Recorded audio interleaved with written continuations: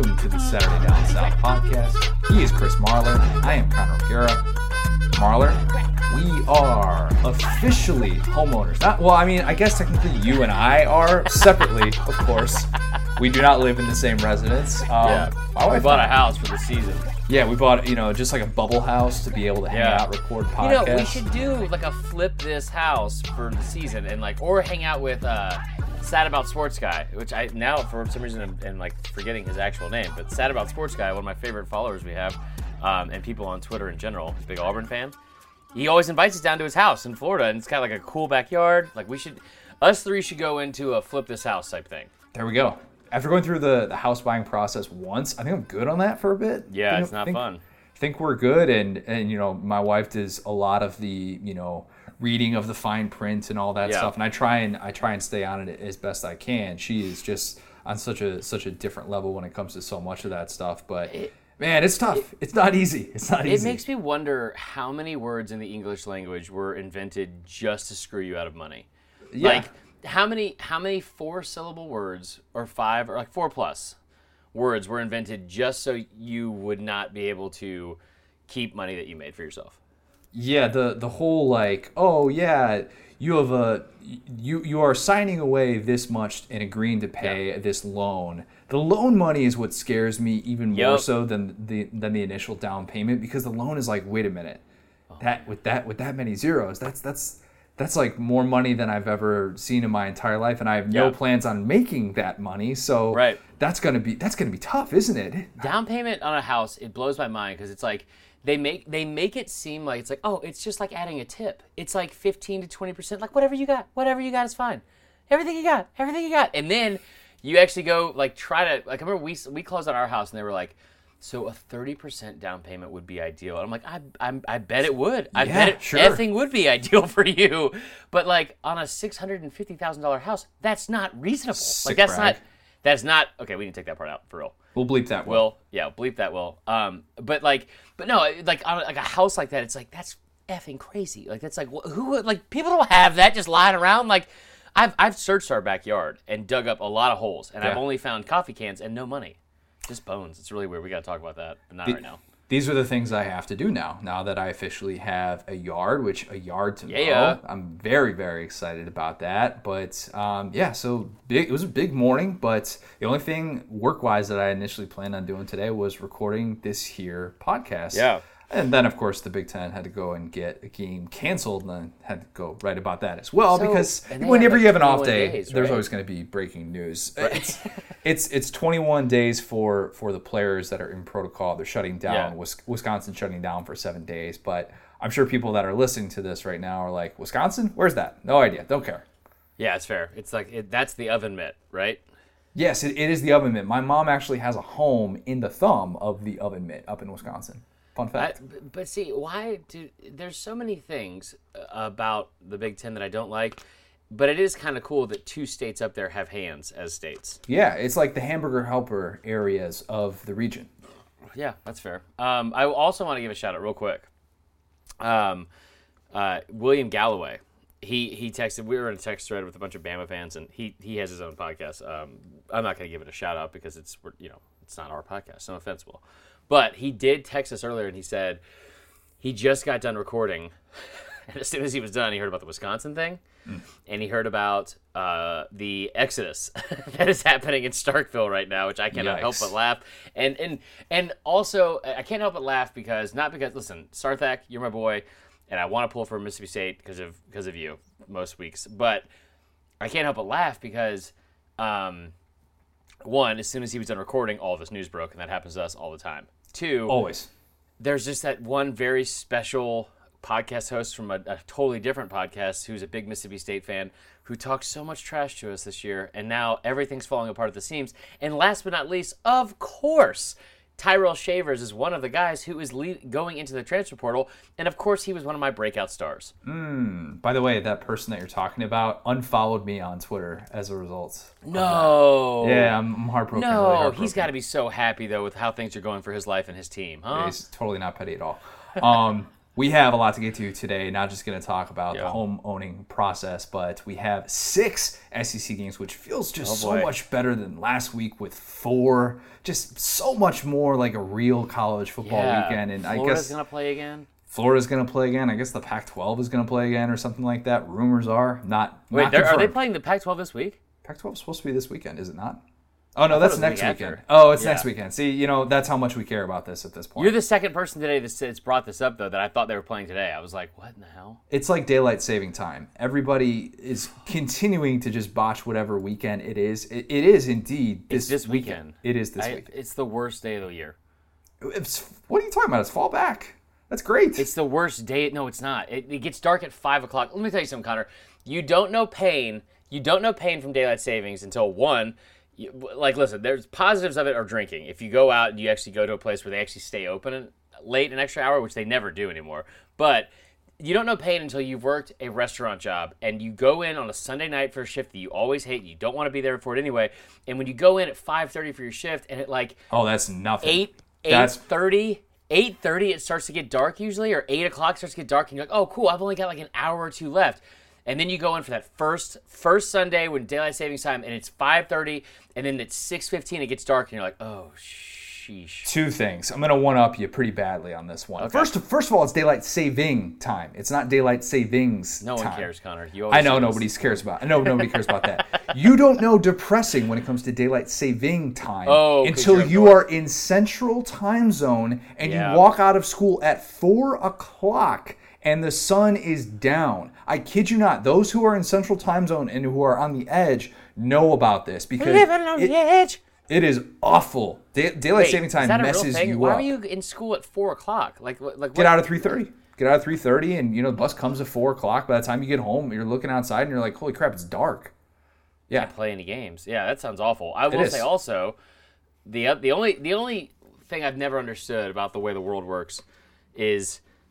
And what I thought you were going to say, I don't know why, but people that live in New York, I remember watching TRL growing up, and great you show. Get home from work, great, fantastic Carson show. Daly. Carson Daly, we don't talk about him enough. I think everybody would agree, but and always had some 28-year-old bro, and it's like, listen, my name's Braden, I'm from Staten Island, I want to hear Bye Bye Bye from NSYNC, or Lynn, You Steal My Sunshine. Those are my 2 favorite songs. It's a great song. Come on, just get on YouTube, everybody. What are you doing? Yeah, right?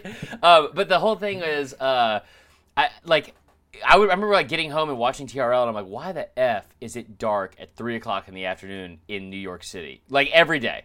Made no sense to me. I don't understand the way the world works. We're going to have a different podcast where we talk about, the way the axis... Right? That's the thing. Sure. We touched on a lot of areas. Content. We touched on a lot of areas. I felt like a mid-off-season, a mid-quarantine pod, if you will. Marler, before we get off the rails too much, tell us about our friends at Texas Pete. Oh, my gosh. So here's the one saving grace. So I've been sick for several days now, and it's not been great. And there was a lot of people that were worried it was COVID. I was not one of them, and the main reason why I wasn't worried about it wasn't COVID is because I didn't lose my sense of taste, and thank God. Because have you ever had chicken soup? It's not. It's like it's sucks. like It's the worst part of being sick. It's sick. not great. Yeah, well, I don't know what's the worst part about being sick, but yeah, it's not great. But chicken soup, you throw a little Texas Pete in there. Oh, that'll clear the sinuses for at least 12 minutes, and that is what I've been doing off and on for several days. I've maintained my record as the only person I know that is not able to lose weight when they're sick. And again, thank you to the taste buds because I've not allowed that to happen.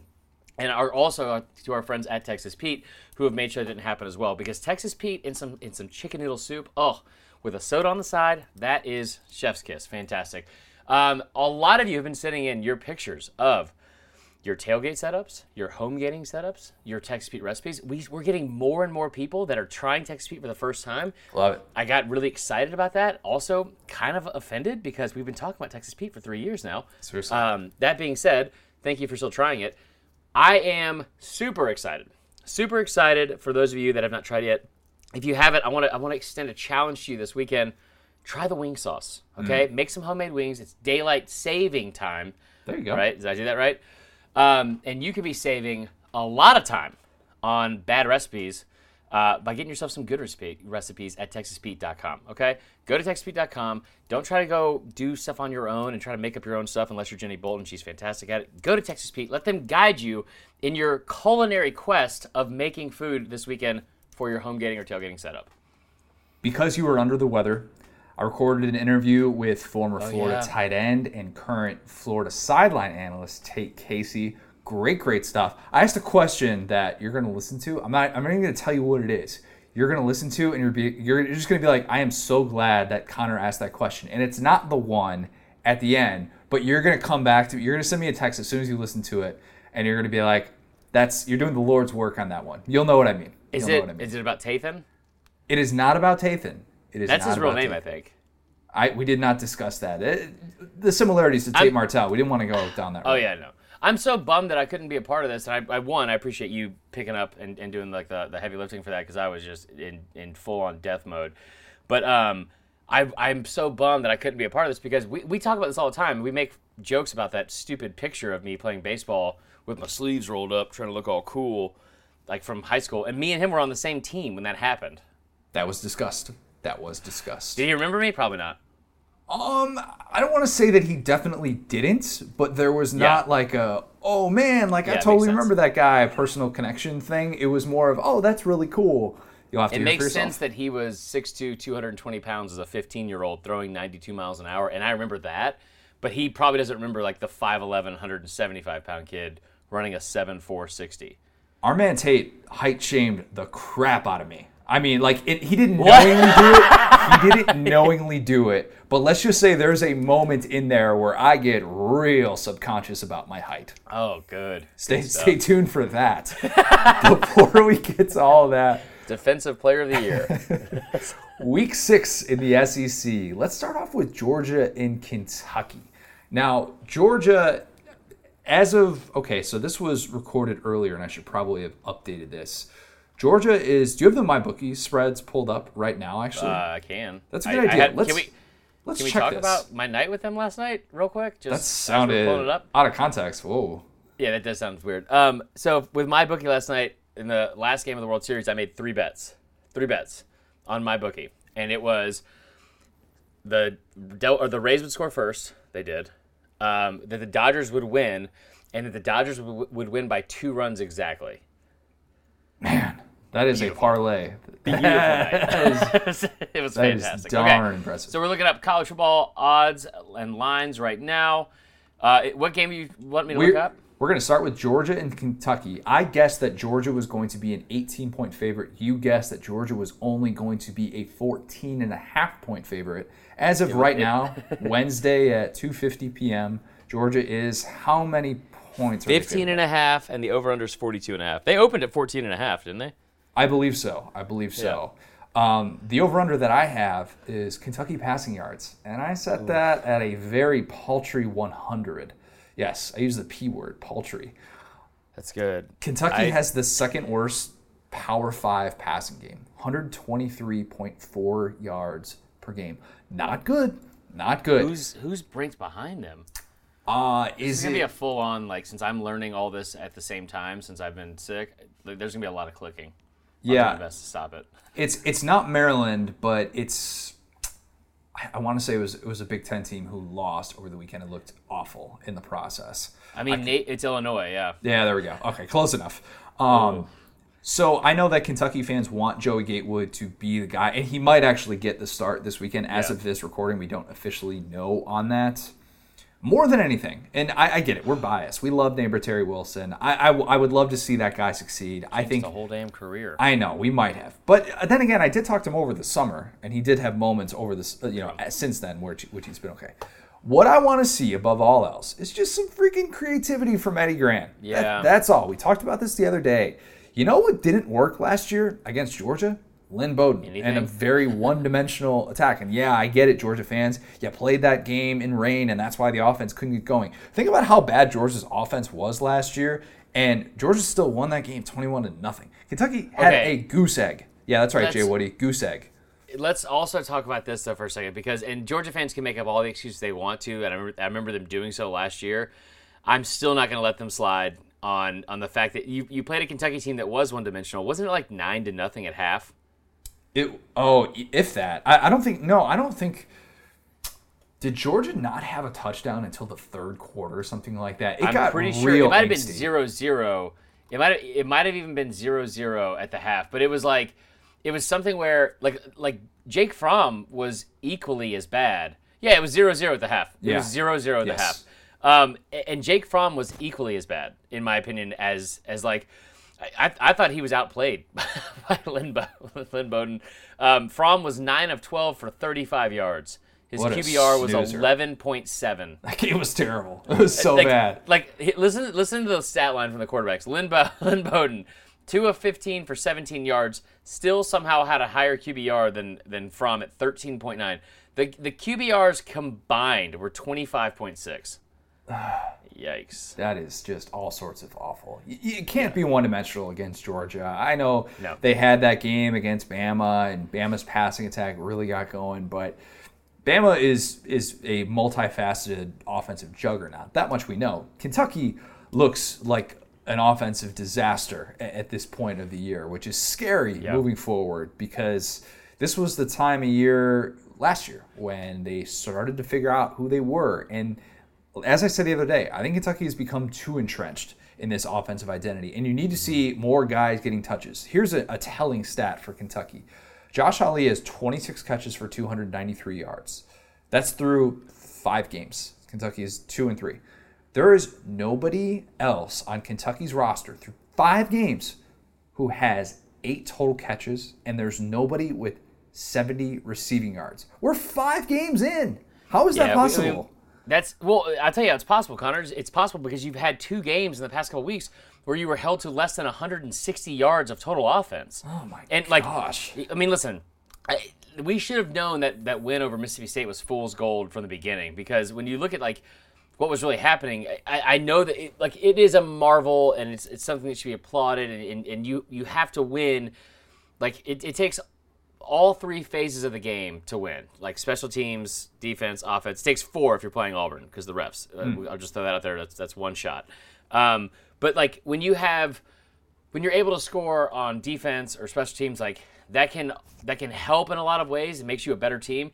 It can also mask a lot of inefficiencies and also flat out deficiencies of a team. And when you have this Kentucky team, I feel like you see this a lot. I'm happy we don't see it from Georgia, but them getting Kearis Jackson involved in an offensive passing game where you could really just hone in on George Pickens if you wanted to, maybe. Who's banged up, by the way, going into this one, George Pickens is.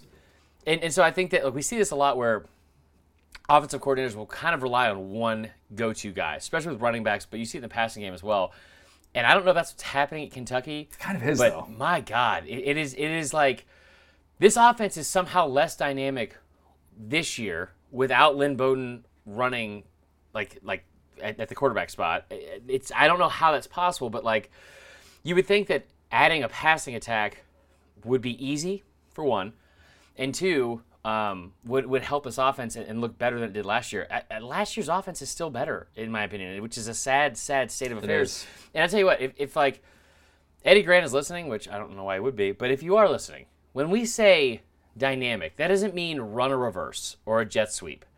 That's not I feel like that's another overcompensating thing that offensive coordinators will do a lot, where it's they want to get creative. And so it's a reverse pass or something stupid, once, and you'll see it the second quarter. They need to incorporate the passing game, and that is they're not going to run the football in Georgia. They're not.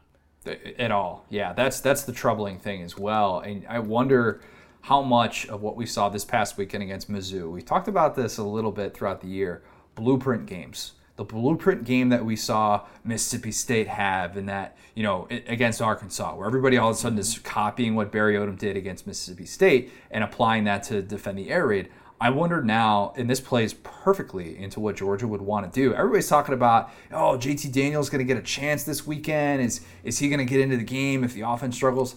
I think Georgia's going to run the ball a million times in this game because look at what Mizzou just did to Kentucky. Yeah, they might not have scored 30 points and had a particularly flashy offensive day by any stretch of the imagination. But tell me that Georgia can't replicate exactly what Mizzou did and have an even more comfortable victory against Kentucky, knowing that defense is going to continue to get them short fields. I just look at that matchup and think, Georgia doesn't really have to get creative, whereas Kentucky absolutely does if it wants any chance of staying in this game. Yeah, that's fair. Also, I don't disagree with that. Would make perfect sense for Georgia to want to keep it very basic ahead of Florida. Another thing to keep in mind. Yeah, that's a very good point. This spread, you think they'll cover? That's the debate because the spread at 15.5 suggests what Vegas is predicting this to be a very low scoring game. Over under on that is 42.5. I was going to say begging you to take the 40s. over. It's begging you, but you know what? I'm going to take Georgia cover, but maybe like a 17-point game where Georgia just is content to play this slow style of football that doesn't make anyone think that they're all of a sudden back and that this offense has turned the corner or anything like that. But it does enough to be able to keep Kentucky at a distance. Georgia's going to be in control of this game throughout, and they're going to let the defense do the work, especially after having a bye week when you know you're going to have the bodies to be able to do it. So I think that Georgia's going to want to play that style. I would agree with that. I'm taking Georgia to cover. This is a perfect game where I would probably buy it down. And we talk about our friends at MyBookie. You can buy up to 3 points at MyBookie. Would you buy it down to 13? I would buy it at 13.5 to be safe, but I don't think it's going to matter.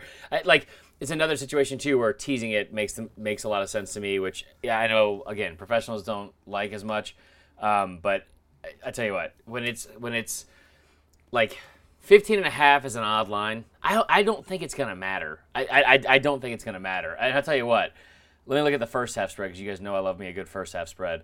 It's 7.5. I'm jumping all over that because Vegas I don't hates know. These offenses. Absolutely. Yeah. Well, no, that's the spread. The over under is 21.5, which is also like 14 last to 7. Week, yeah, right. So last week, that's exactly what it is. Last week it was 23.5 Kentucky and Mizzou, and that's the lowest first half total I've seen all year. And now this one's even lower.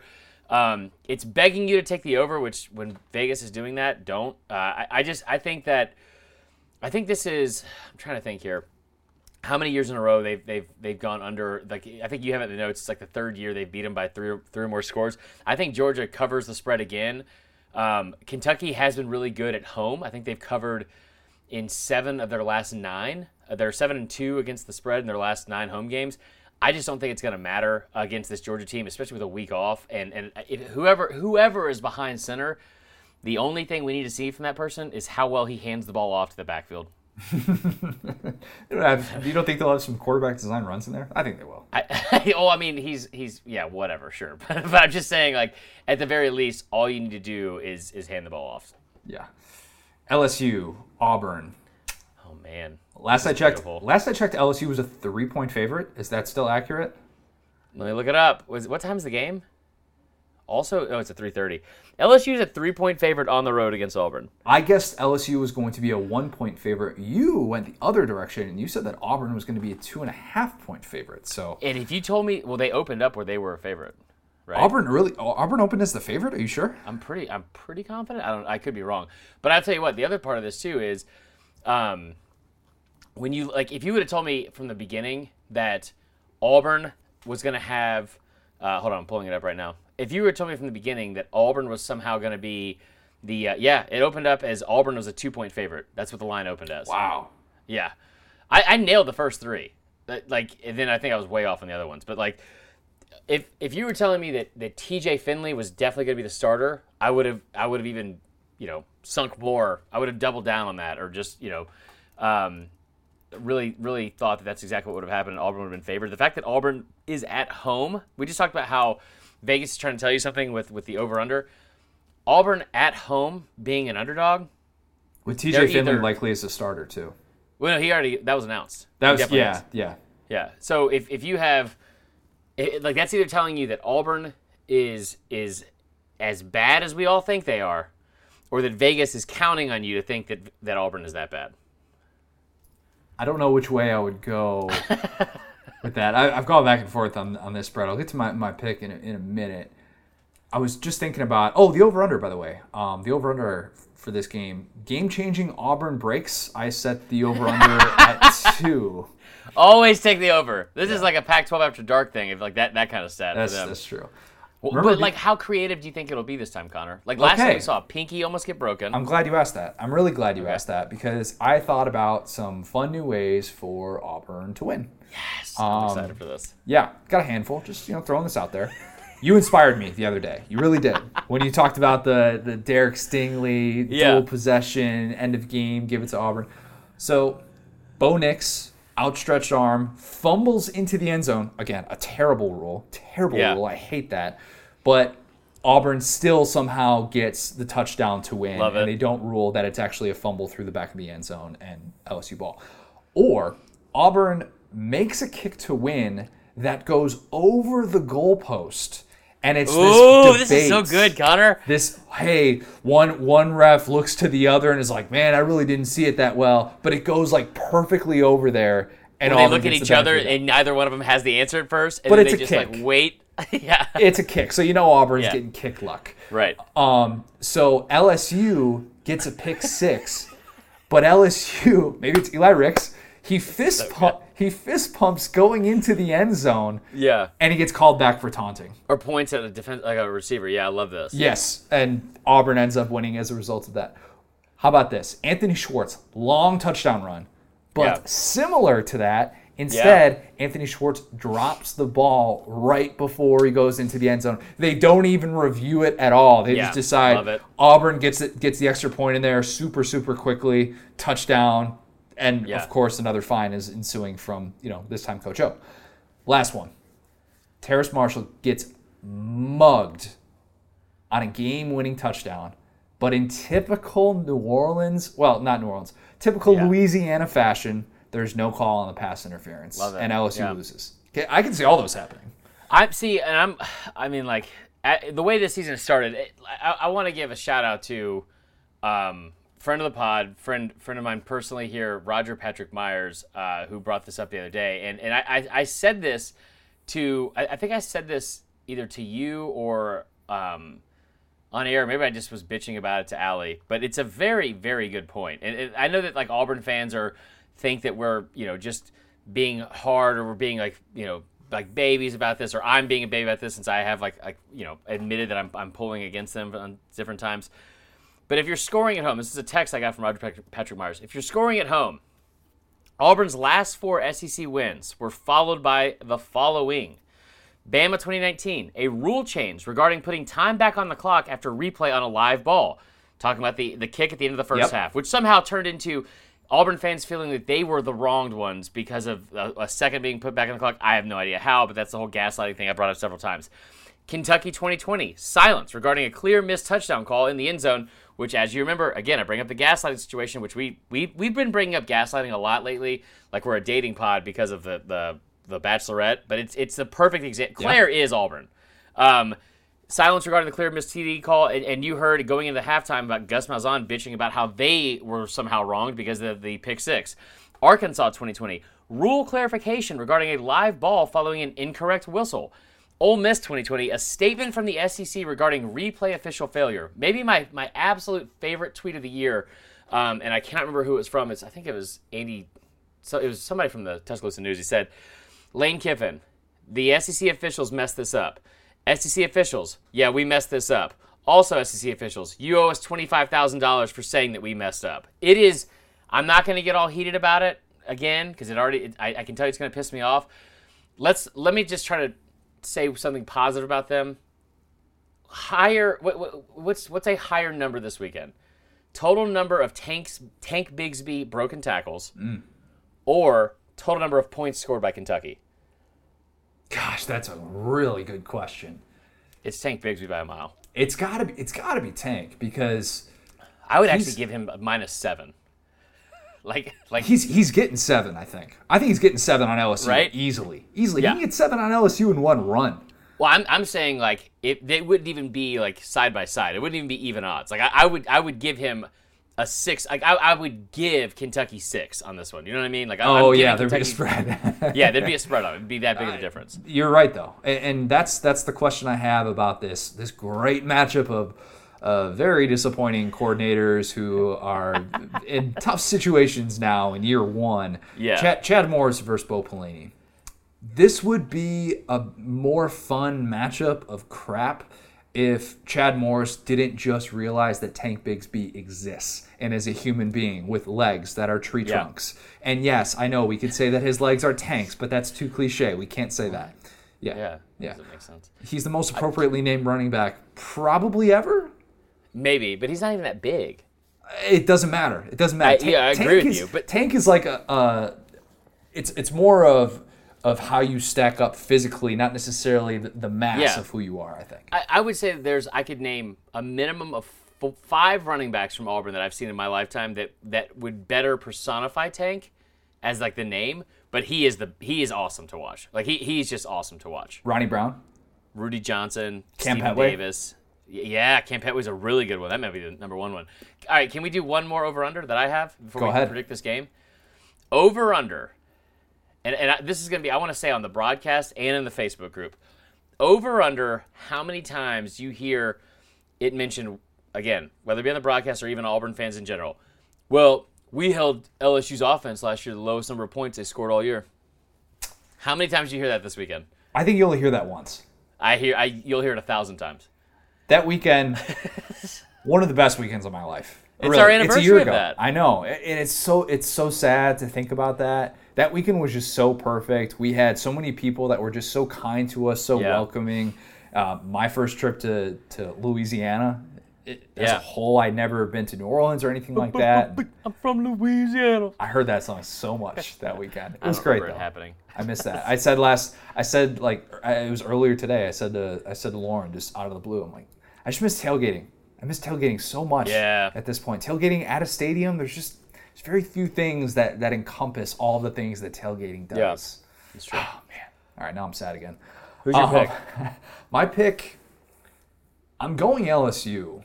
I'm going LSU just because I think the job that Steve Ensminger has done so far is just extraordinary. And I think that Auburn's margin for error is not great. I think they have been able to they got away with some things, obviously, against Ole Miss, besides the obvious. Yep. But I think that LSU can put them on their heels in a different sort of way. I don't know that Auburn has anyone who can shut down Terrace Marshall. There might not be anybody, including the guys on his own team, who can shut down Terrace Marshall at this point. He's playing at that high of a level. I think that LSU, with Ensminger's game plan, is going to put TJ Finley in some favorable spots again. Really liked what we saw from the ground game as well last week. I think they can be a little bit more balanced. I think LSU covers 3. Listen, and I know that a lot of Auburn fans are going to hate hearing this. I'm on board. I'm full. You know what? This is 2013 all over again. Okay. God is an Auburn fan. I am fully on board that Auburn is going to win the SEC.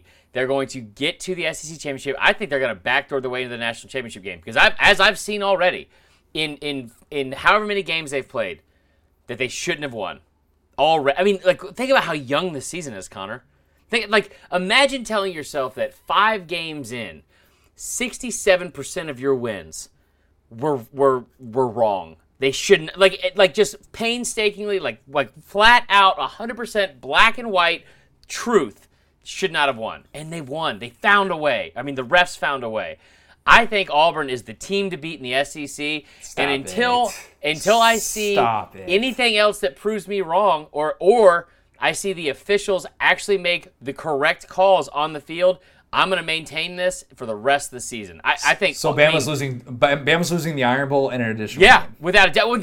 You saw it last year, Connor. You saw it last year. They already lost. They shouldn't have lost. They should. I will take that to my grave. They shouldn't have lost last year's Iron Bowl, but we had to add a second on the clock. Who's the other game that Bama's gonna? What's the other game that Bama's gonna lose? Shut up, Connor. Just let me do what I'm doing. I hate you. I forgot they had a two game lead. Regardless, I'm listen. I until It's proven otherwise that the SEC officials can go out on a field, I would say neutral, but this is a home game. I'm talking about a home game at Auburn. There's absolutely no way I'm picking against Auburn. They're going to win by 1 point. If there was a margin by less than 1 point, I would pick it. But you know what? Why would I keep buying into something that is proven time and time again to just be a waste of time? The officials doing the right thing. So until then, I'm just going to say they're going to win every game they play. Game of the week in the SEC, Ole Miss and Vandy. Oh, yeah, you know it. Ole Miss, 16.5-point favorites. I guessed Ole Miss minus 12.5. You guessed 17.5. You take the win on that. I'm so good at this right now. You're very good at this right now. Again, too good at this right now. The next three I was way off on. I remember picking one for Bama. We did. I'll get to that in a minute, though. Okay. The over-under I have is references to Lane's fine of $25,000 for not only speaking out against the officials, but also for posting on social media repeatedly and just kind of tweeting through his fine in a way that only Lane could. By the way, in case you missed it, he retweeted us. Hot on the streets right now. Go buy a Penny Lane t-shirt. Get over to our friends at Breaking Tea, SDS. Get over to SDS. Yes, get onto SDS link. And look at our Twitter and click that link. Make sure it's that link from our SDS shirt. Twitter page. It is a fire shirt. Shout out to Kevin Duffy. All the props go to him because he was telling me about this and I hadn't seen the tweet from Lane, so I had no idea what he was talking about. And again, I've been sick, so I'm just sitting there. I'm like, I don't even understand what you're saying. Like, what are you talking about? And then I see like later in the day, Kiffin retweets us again. And is like it's a fire shirt. You need to get the shirt for sure. But it is a collaboration with our friends at Breaking Tea. Make sure you go to SDS Twitter, or we're also obviously showing it on our website as well. But click that link specifically, so we get some kind of credit for it, and get the Penny Lane shirts because it is fire. Lane's gonna have one. I cannot wait to see Lane wear one at a presser. That's happening soon. Yeah. That's happening very, very soon. Imagine getting a $25,000 fine for being right about something. It's unreal. It's incredible. But you know who I'm thinking is going to benefit the most from this, and it's not the SEC for getting that $25,000 from Lane. It is whoever is on the call for this game now has so much content Lane related to be able to talk about. That's why the over-under for references is 3. Yep. You got to mention at least once a quarter pretty much because I think this game is probably going to be a snoozer for the most part. He is going to absolutely obliterate this team. Angry Lane. We get to see it. It's going to be great. I'm looking forward to that. I think we get a heavier dose of John Rice Plumlee. He had a season-high 9 scrimmage touches last week. It's so ridiculous. I know. I thought he'd have more. Surprising that through the first 4 games, his season-long carry was 7 yards. That's it. Heading into that game last week, and finally he broke out last week. I think we see at least 5 John Rice Plumlee passes. His season high is 1. Yeah. Yeah. I think that the Ole Miss defense, who hasn't been terrible the last 2 weeks. I mean, they've actually not. They've actually been that secondary was horse. I'll say it. It's the first one of the whole thing. We got to make sure that Will bleeps this because there was several that were missed last time. It's that comes back to you. That comes back to you. Yeah, without doubt. You cursed 20 times in a podcast. You better tell the producer about all 20 of them.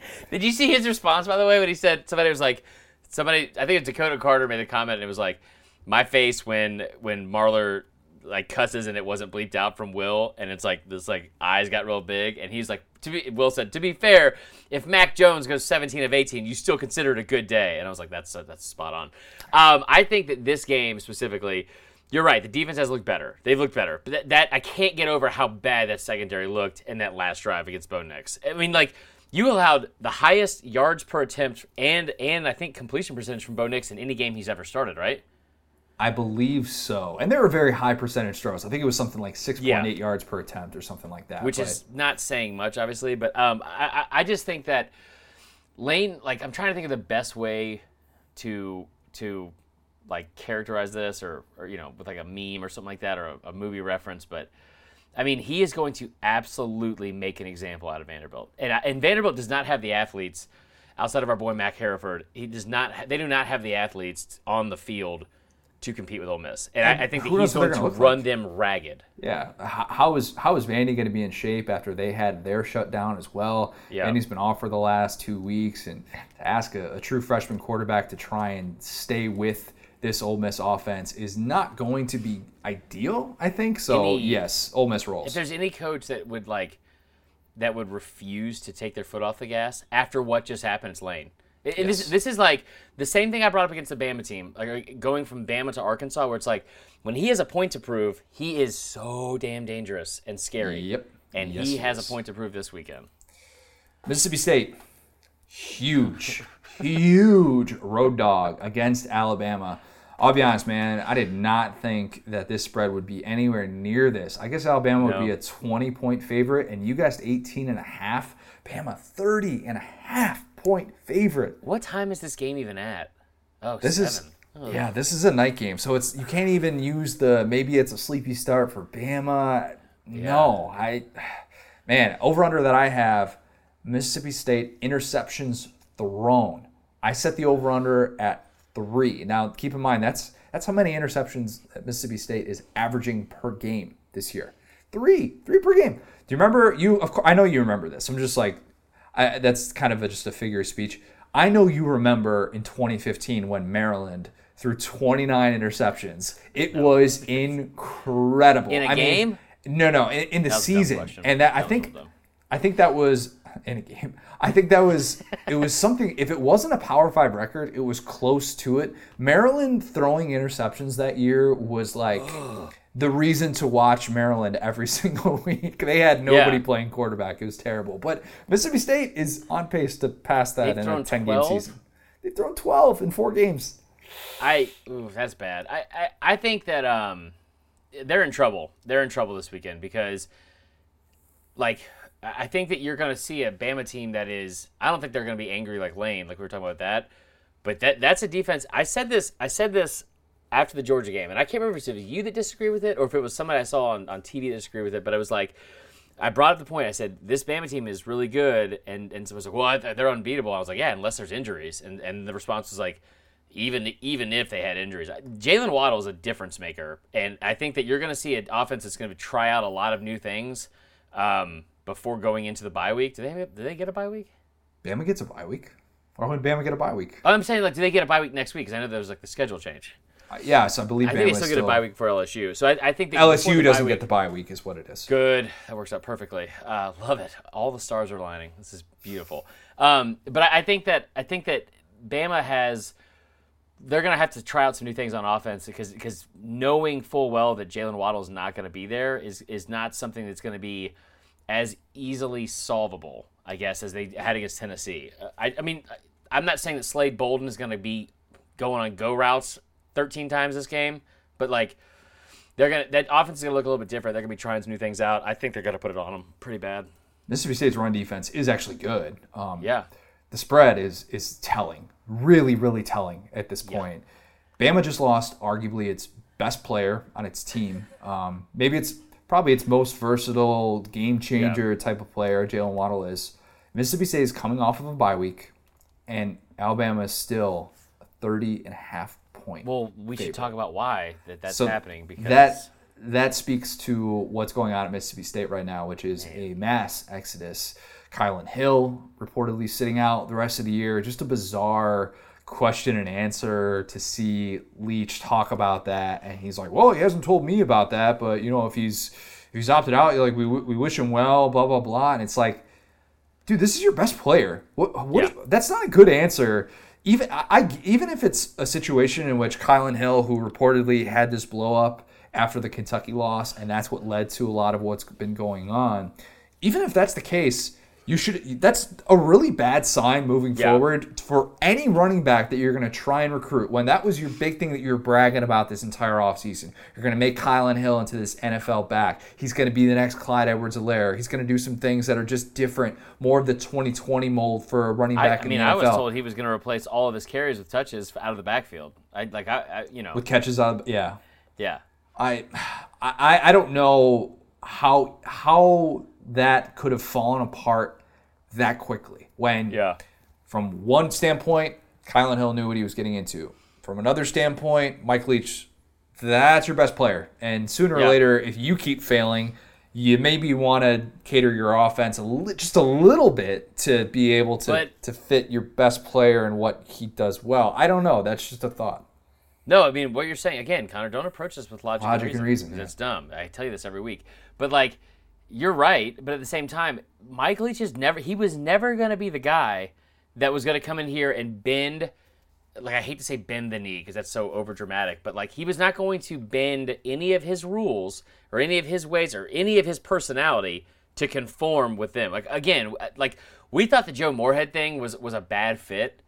This is not, I saw that little glimmer. I've been holding back. I have been holding back this entire time. My desire to say, you know who never had a 3-game stretch this bad on the offensive side of the ball? Sure. I'm just saying. But also, they thought that was a personality clash. And like, listen, it's a splashy hire. It could not have started any better. I mean, this is like Milli Vanilli type level of dang it. Hold on. Where he has like, he's come in, he's a one-hit wonder, it seems like, as of right now. He's not going to win this Saturday, in my opinion. I would be shocked if I mean, it could happen, sure. He's going to throw the ball against a secondary that has not been great. But, like, I just wonder, when you hired Moorhead, and I hated what Moorhead said when he was on thin ice, and I think that was fully understandable why they let him go. When you replace him with a guy that is this cavalier with his words and like really takes pride. I mean, it's like, I'm not getting political here, but it's kind of like a Donald Trump type situation where he, like, from a personality standpoint of, he's brash, he's going to say stuff that people don't agree with, he's kind of polarizing when it comes to that with different people. Again, this is not political, this is just from a personality standpoint, where he's going to say stuff that rubs people the wrong way on one hand, and the same thing that's said is going to make other people be like, yeah, I love it. I love what he's saying. He's also a guy that's not going to change. He's old enough, I think, where he's set in his ways, where I wonder how, in big picture, because Kylan Hill, that makes sense to me that he's leaving, right? He's a running back. He's not seeing the same kind of production that he was going to get. Like, what's the point now? He's in this very odd limbo where he can still go get money right now. Like, if you go put money in his pocket right now and get trained for the NFL. The one that surprises me the most is Tyrell Shavers. You're talking about a 4-star kid transferring from Bama to here, seemingly been a great fit in their offense, and now if you have a 6'5" receiver leaving this offense, what's going on? It's a bad sign. It's a bad sign. You knew that there was going to be a shift in that quarterback room, and as we find out in the last week, Garrett Schrader, true freshman starter for this team, transferring after he made the switch to receiver. Jalen Maiden, a guy that was a big-time recruit for Joe Moorhead, transferring. This quarterback room was inevitably going to get a major overhaul because Joe Moorhead and Dan Mullen ran systems that were similar but different. Right. Mike Leach was always going to run something totally different. So you can look at that and say, well, he's got to be able to get his personnel in there, and this is just expediting the process. At the same time, there's no way that this thing is going to look all of a sudden night and day better in year one. No. It's just not going to. They don't have the guys there, especially in the offensive line. That's the biggest issue right now. If you can't block anyone in this league, you don't have a chance, and that's the issue that I see. Christian Barmore is going to be able to have 3 guys against this team. It's terrible. They didn't have a single quarterback pressure last week. Oh, it's coming this week. I'll tell you that. It better. There's going to be some problems going on that D-line. I'll tell you that much. That spread is that high, and I'm still taking Bama. I'm not banking on Mississippi State to adjust. Yeah. I don't care if it's 30.5. I think when you have that much disconnect within your locker room, you are not ready to play in this conference, and you are definitely not ready to play a team like Alabama. Yeah, I'm trying to look up Mike Leach coming off a bye. You're gonna find that stat that quickly? I don't know, maybe. Here you go. Here's how Mike Leach has fared. Oh, damn it. This is from like 2014, isn't it? No, this is from 2019. This is from Coug Fan. Anyway, so, okay, hold on real quick. Yikes. Coming off the Pac-12 they are 5-9 coming off a bye in the Pac-12 at Washington State as of last year. I'll take Bama, I guess, then. I don't, like... That talked you into it, okay. It did. Because, like, you'd want to think, too, that, like, good teams and good coaches, when you have time to prepare, you're able to either circle the wagons, rally the troops, whatever you want to say. Good cliches. He's done the total opposite of that. Like he's done the total opposite of that. It just, I don't think that's a good look. Circle the wagons. I see what you did there.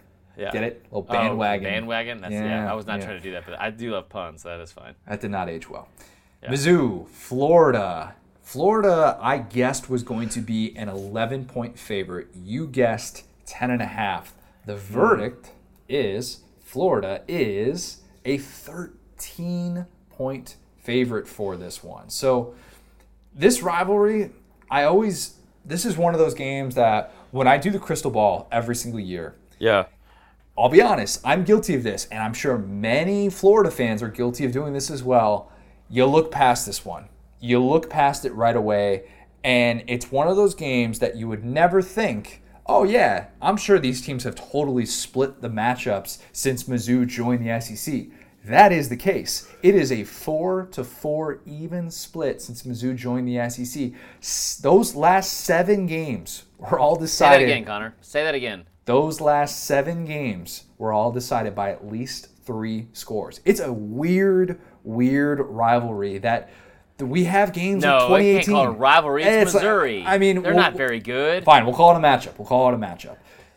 We have games like 2018 where Drew Lock comes out. He's never beat a road team before, and Florida's feeling good about itself. And then painted the end zone's orange for the first time in decades. Oh, I forgot about that. And then Mizzou just boat races them, and you're like, well, that was weird. And this rivalry has been, I don't want to say it's been totally unpredictable, because I think even you look at last year what happened where Florida wins that game was like 23-6, and you're like, okay, Mizzou's defense we know now was actually better than we gave it credit for. Right. Florida still wins that game comfortably, but at the same time, is this an expect the unexpected type of game for you? No, I think Florida coming off 2 bye weeks better get their blank together, and I think they will. I don't know. This would shock me less than Drew Lock, because Drew Lock was a guy that, who was the receiver? Who was the receiver that's so damn good and they only had for like half the year? Oh, that's right. And I'm blank. Adam Spencer's going to kill us for this. Yeah. He signed this like an undrafted free agent with the Packers, I believe, too. He was like the best receiver, Mizzou receiver 2018. Hold on. And it was like like something like Hall or something like that. When he was on the field, they were extraordinary. When he was off it, this is our brains after Emmanuel Hall. Emmanuel Hall. There you go. Yeah, there's too many names. You're right. There's a lot of names to remember. Damn, I signed I got a commitment from a kid named Kool-Aid the other day. Like, there's just so much room in my brain anymore. Anyway, that being said, this offense is a little bit different. I don't think it has the home run capability of that team. This team could beat you in more ways, though. You know what I mean? I tell you what, if Mizzou has a lead going into the second half of this game, Florida fans, you guys better brace yourselves for an ending where it does not look pretty. Like if Mizzou has a lead going into the fourth quarter, I say this all the time about, like, from a gambling standpoint, live betting. I would live bet the blank out of like an underdog. Usually, I would take Mizzou in a heartbeat, because if they're able to get to a position where they can run the ball and lean on that running game with Larry Roundtree against this defense hasn't been able to stop anybody. I mean, anybody. And we thought maybe at first it was like, well, Ole Miss is a really dynamic offense. Surely that won't translate into more games. No, it has. Like, they're one loss to A&M, and you think about how that vaulted A&M into the position they're in now. All they had to do was stop the run. That's all they had to do. Could not do it. And Caleb Chapman also went off. Yes, sure. What? Yeah, he had a monster game for A&M. He got injured in that game as well. Yeah, fair. So, regardless, I'm just saying that all they had to do was stop the run. They couldn't do it, and if they find themselves behind in a shootout against Mizzou, I would take Mizzou. Now, that being said, they've had 2 weeks to prepare for this game. They have not had the whatever the opposite of luxury would be in terms of having to prepare for like 3 teams in 5 days, like whatever Mizzou was doing last week. One of those teams was Florida, so I mean, that's good then. Yeah. I think that Mullen can figure it out. I pray for Florida fans and for his own job that Grantham can figure it out, but I don't think this is a cakewalk at all. By the way, over under. I forgot to say this earlier. Over under. combined touchdowns from Kyle Pitts and Kadarius Toney. Florida fans be happy to know Kadarius Toney leading the team in catches. How about that? Yeah, it's about damn time. I set the over-under at 3. Oh, over, yeah. They have a combined 11 this year. 11. That is really, really good through 3 games. Yep. All right, last game of the week for us, Arkansas, A&M, not being played in Jerry World. That's going to feel weird. Hate it. So along those lines, the clips of non-Arlington Stadium shots. Arlington is where the game is being played. I can't speak right now. Wait, where's it being played? It's being played in College Station. It's being played at A&M. Oh, okay, yeah. So I set that over-under at 1.5, meaning the times that this game was not played in Jerry World. Like, they're going to hark back to those times, which the last time that happened was 2012, Johnny Manziel. People forget that. I'm so confused, but I'll say over. Just take the over. That's fine. I explained that horribly. A&M, 12.5-point favorites. I guessed that A&M was going to be a 12-point favorite. You guessed between 9.5, but you said that it'll move down a point and then it'll rise back up. Has that happened? You know, so what I said was it was going to this is going to be my favorite line because it was going to open up around like 11.5, go down, and then go back up as near game time. What time is this? So this line opened at 15. Wow. Got down to 12. Well, it's down to 12 now. I don't know if it got down to 11.5, but this has done exactly what I thought it would do. It went down, and now it's going back up again. In some places, it got down to 10, it says. Jeez. Which High is on the very surprising. hogs. Yeah, but it got back up now. So I'm looking at it on my bookie to be on the safe side here. I can't find it. Okay, it's at 12 on my bookie. So yeah, it did exactly what I thought it would do. A&M has won 8 straight games. 8 straight. 5 of the last 6 decided by 1 score, though. We're talking about weird matchups in the SEC. Yeah. This is another one of those. This is always a really good game. It is. It always is. A&M can never quite put its foot on the gas against Arkansas, even when it seems like this matchup should be a little bit more lopsided. 2 weeks for Barry Odom's defense to get ready to go for an A&M offense that it's not necessarily the most dynamic that they face, but it's diverse in that they have such a unique 1-2 punch right now out of the backfield with Isaiah Spiller and Aeneas Smith. Mm-hmm. It's almost a little bit like what Mizzou is trying to do right now with Larry Roundtree and Tyler Beatty, where they have these guys who are true high-volume guys. I mean, they rely on them a lot. It's not just like one of these backfield committees where they kind of rotate a guy in. Like, no, these guys are on the field at the same time. You'll see them doing a lot of different things, and that's not to say that they're interchangeable, but that is at the top of every scouting report and is for an A&M team that, we questioned what the pass-catching game was going to really look like this year. This has become their identity. So how is Arkansas, with how well prepared it has been in its first 4 matchups, how prepared will it look to face those 2 guys is my big question.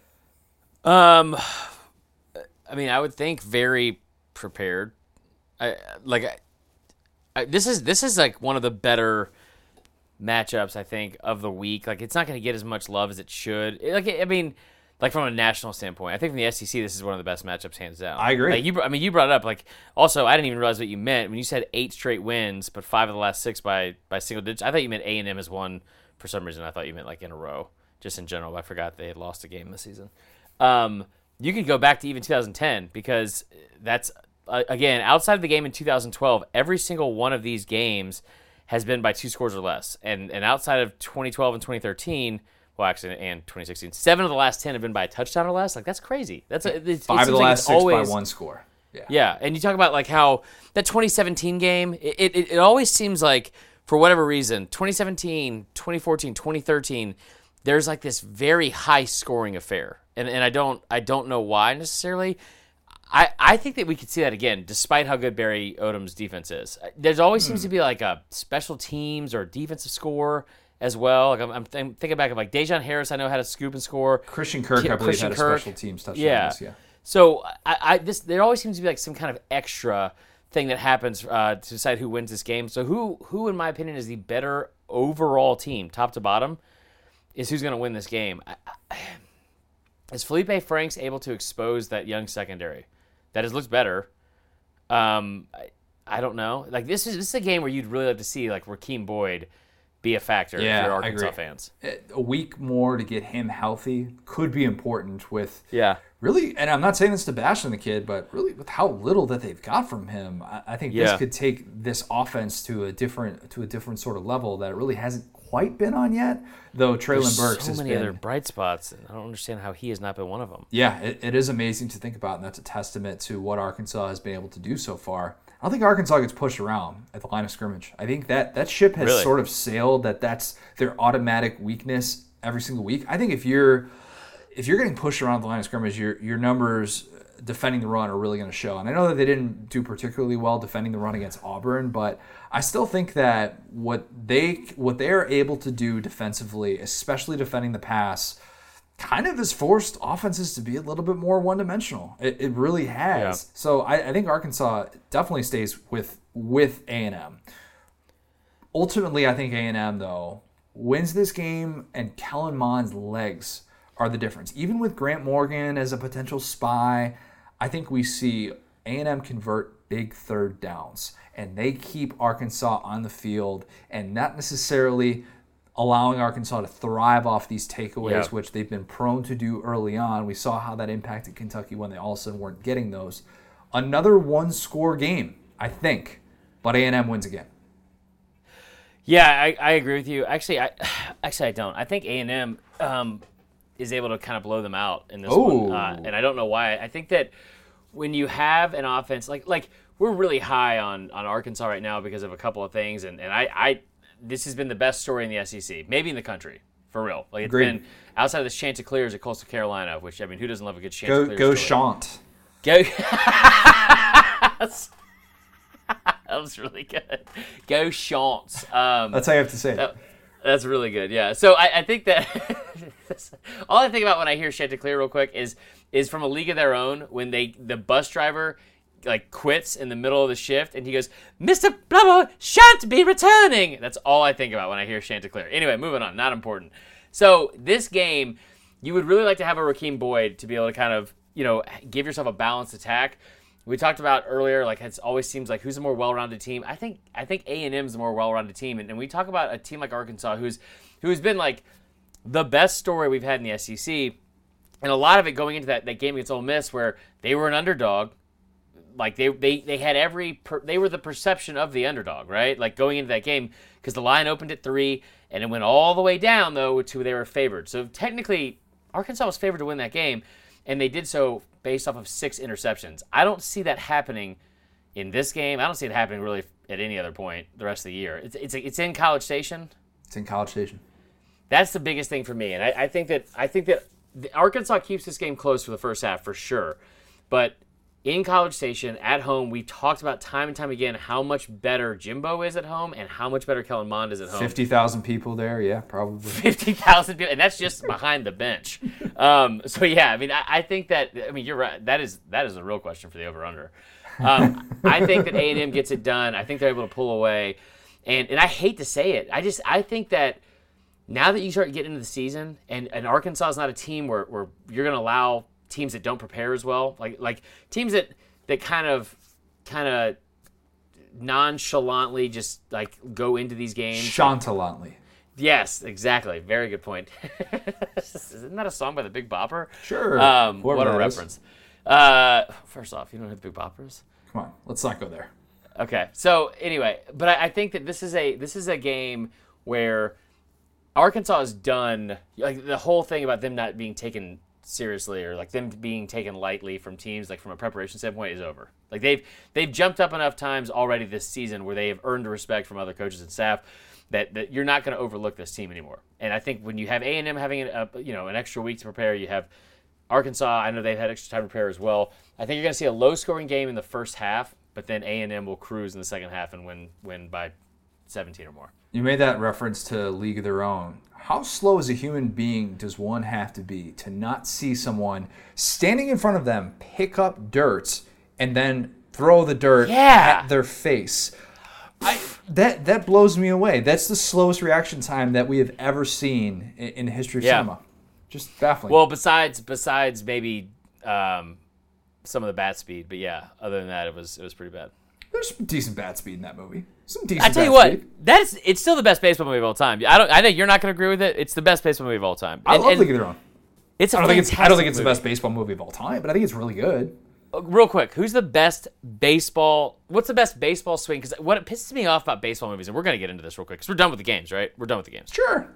Okay, we're going to get into other stuff, but like real quick, I can't stand watching baseball movies because they always seem to get the baseball part wrong. Like it's Hook. Either Rookie of the Year. Okay, yeah. To be honest, that scene is garbage. But like Rookie of the Year, both of them. But as far as pirate daddy issue movies go, it's a top 5. Connor, no matter what you say. Sure. So there's like it's either a League of Their Own, not a League of Their Own. It's either Rookie of the Year or Little Big League, where there's like a left-handed shortstop or second baseman. Always drove me crazy. What's the best baseball mechanics or player you've seen in any baseball movie ever? Ken Griffey Jr., Little Big League. Okay, from not a baseball player. Yeah. I think Rookie of the Year has some moments, at least. Janitor playing first base, Janitor from Scrubs. Looks pretty good over there. He can actually throw the ball around a little bit. In the end of that movie, Connor, you can see the hand in the same shot throw the ball up.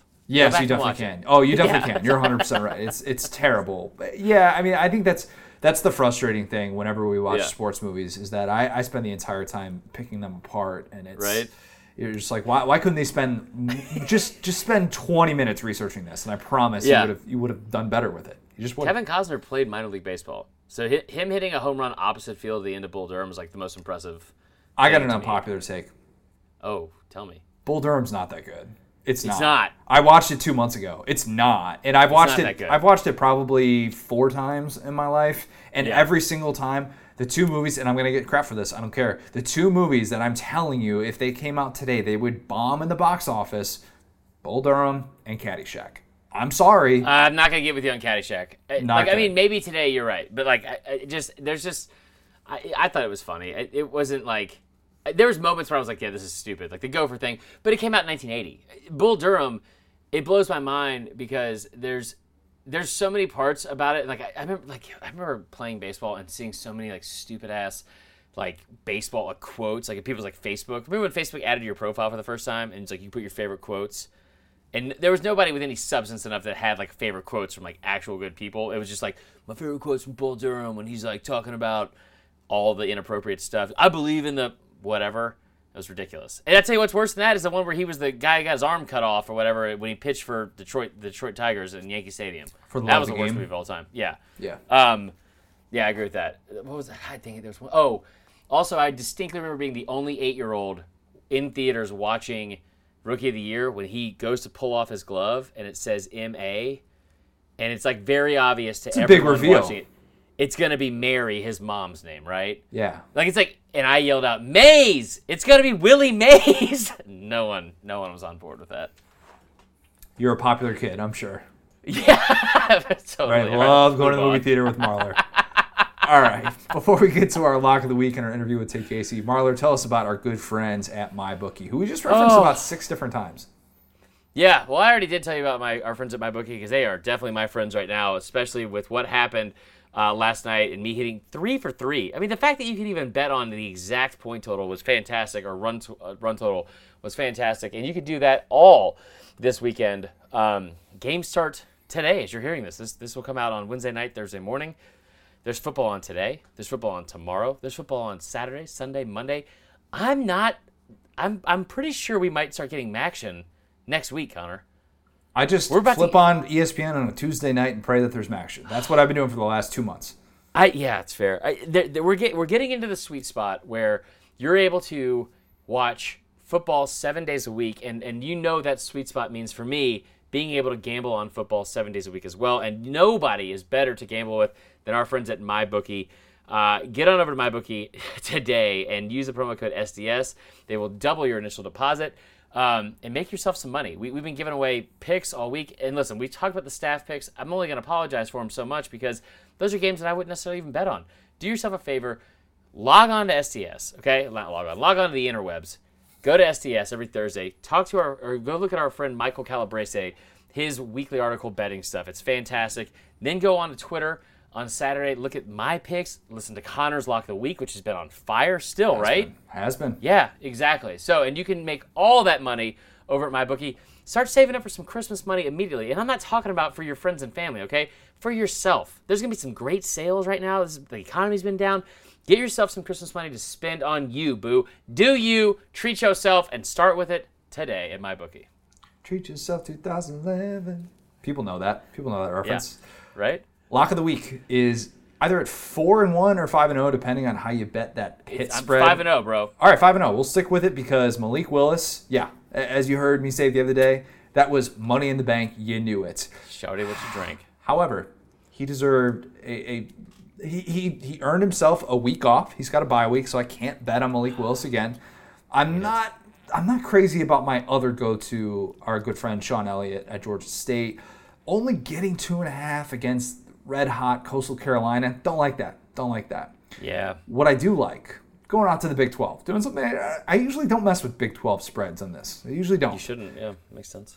Oklahoma -11 against, no, not -11, -14. Take 14 against Texas Tech.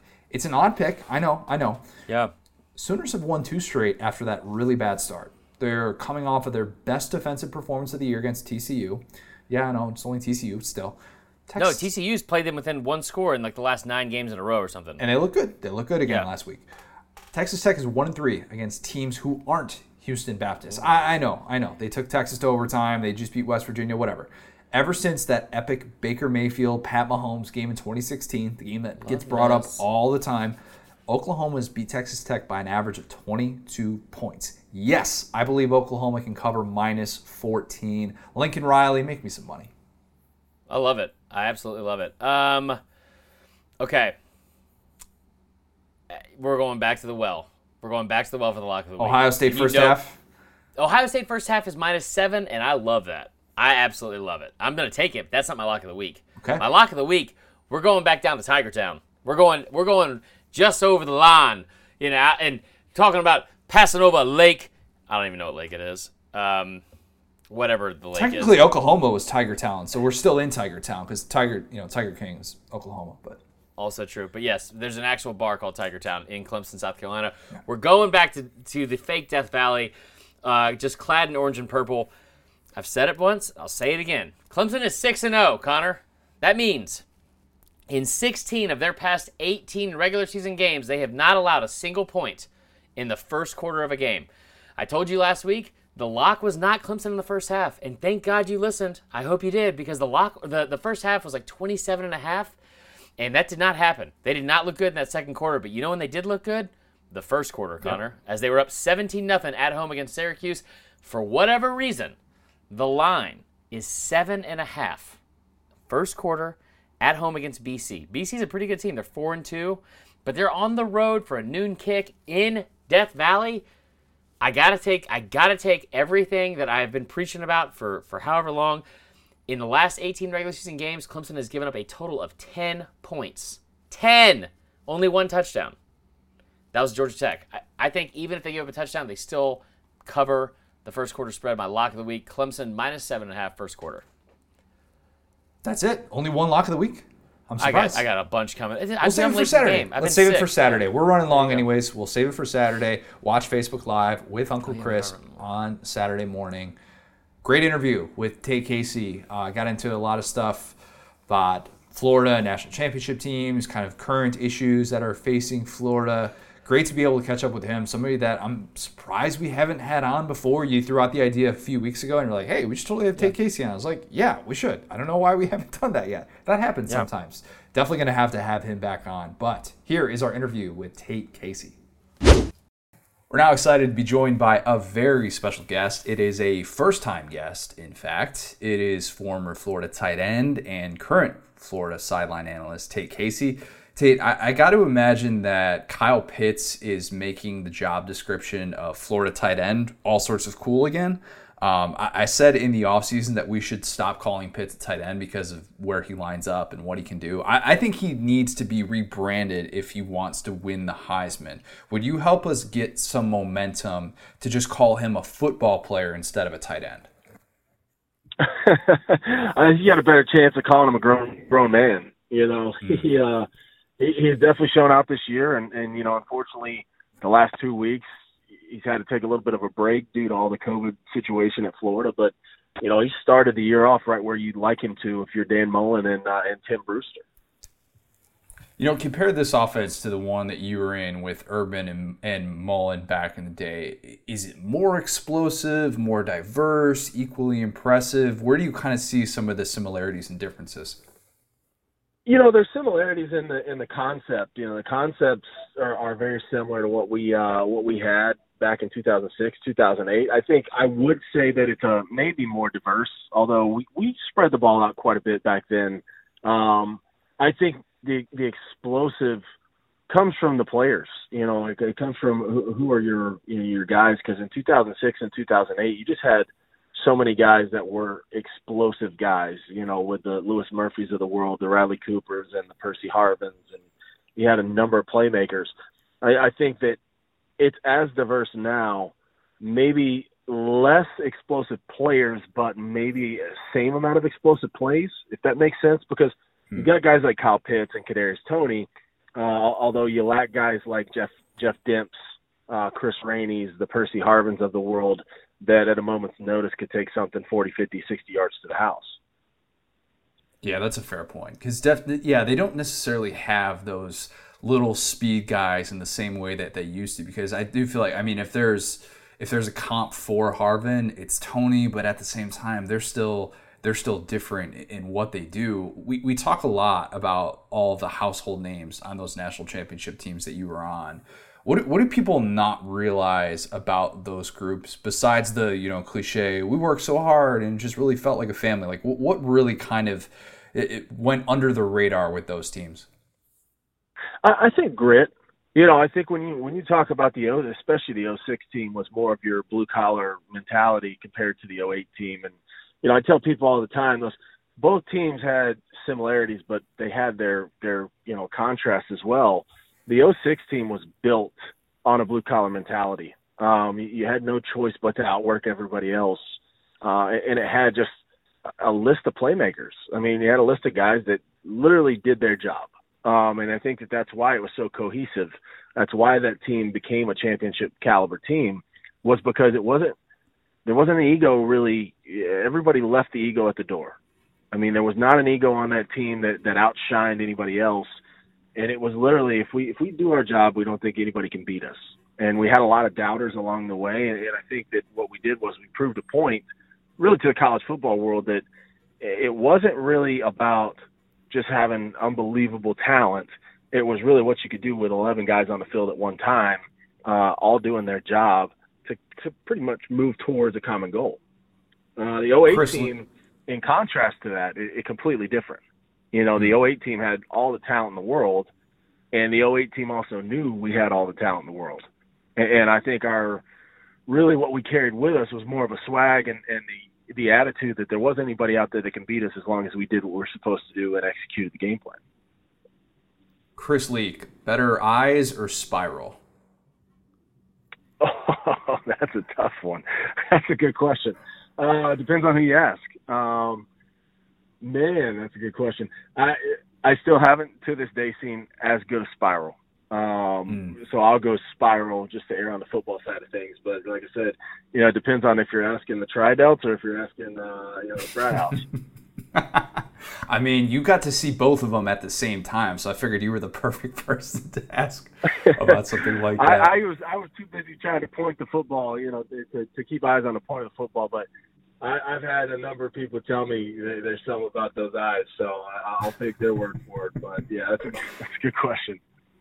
Your recruitment kind of spoke to who Florida was as a brand. You're a Texas guy, you know, born in Odessa, the home of Friday Night Lights, and you leave to play for Ron Zook at Florida. How much of that was because of what Spurrier had built and how much of it was, hey, who wouldn't want to go play football and baseball at Florida?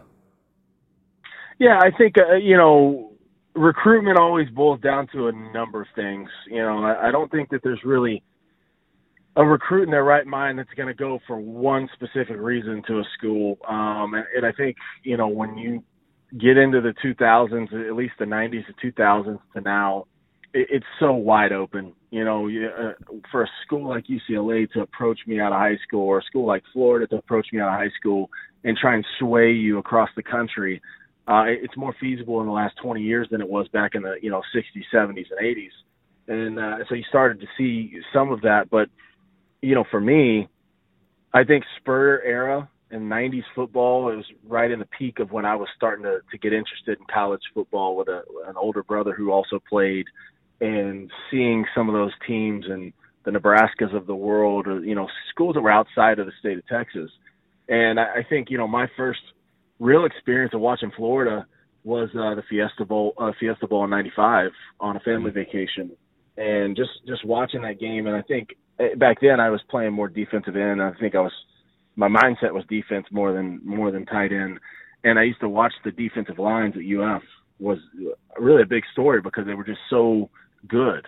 And as I, grew into junior high and high school, the Javon Curses of the world and all those guys that you've seen up front, Alex Brown, those are the kind of guys that had an impact on Florida for me. But when it became a reality and you started seeing guys like Ron Zook and Larry Fedora and Dwayne Dixon coming to campus to watch you play, coming to recruit you, and having those discussions, then you get into the building a relationship with a coaching staff and having discussions about what you want to be when you get done playing football, and it goes beyond the football field. That's where you start to separate some of the schools that maybe you had an interest in, but you also start to think, okay, yeah, this coaching staff over here is actually asking me questions that aren't even related to football. They've got my best interest in mind, or they've got this in store, and here's where Florida wins academically, or here's where I really like this university because of everything they offer after football. And so for me, I think that was a big turning point. Obviously, baseball and Coach McMahon's staff played into that decision heavily. But I think the one thing for me is I went to high school in Longview. I grew up in Odessa and then moved right before high school. When I left Longview on my recruiting trip and landed at the airport in Gainesville, it was almost like we took a circle flight and landed back in Longview. And it was very similar. I mean, everything was a little more laid back. It was a little more, Piney Woods atmosphere. And for me, that was great because it felt like home. It felt like a place that I could really settle in. I went on a recruiting trip to UCLA, and my head almost exploded because, for a guy from small town Texas to go to a place like Los Angeles and Westwood and being right there in the heat of the big city, it just wasn't necessarily a feel. Although I liked UCLA, I liked everything they had to offer, that was just one of the dynamics of it. And so, Florida and Ron Zook and Larry Fedora and Coach Dixon, I think they hit it out of the park in the way they handled my recruitment, understanding that baseball was a huge priority of mine and something I really wanted to do while I was there. And so, I made that choice and don't regret it for anything. What's your best Ron Zook story? And you don't have to go with a certain confrontation at a fraternity house. You certainly can if you want, though.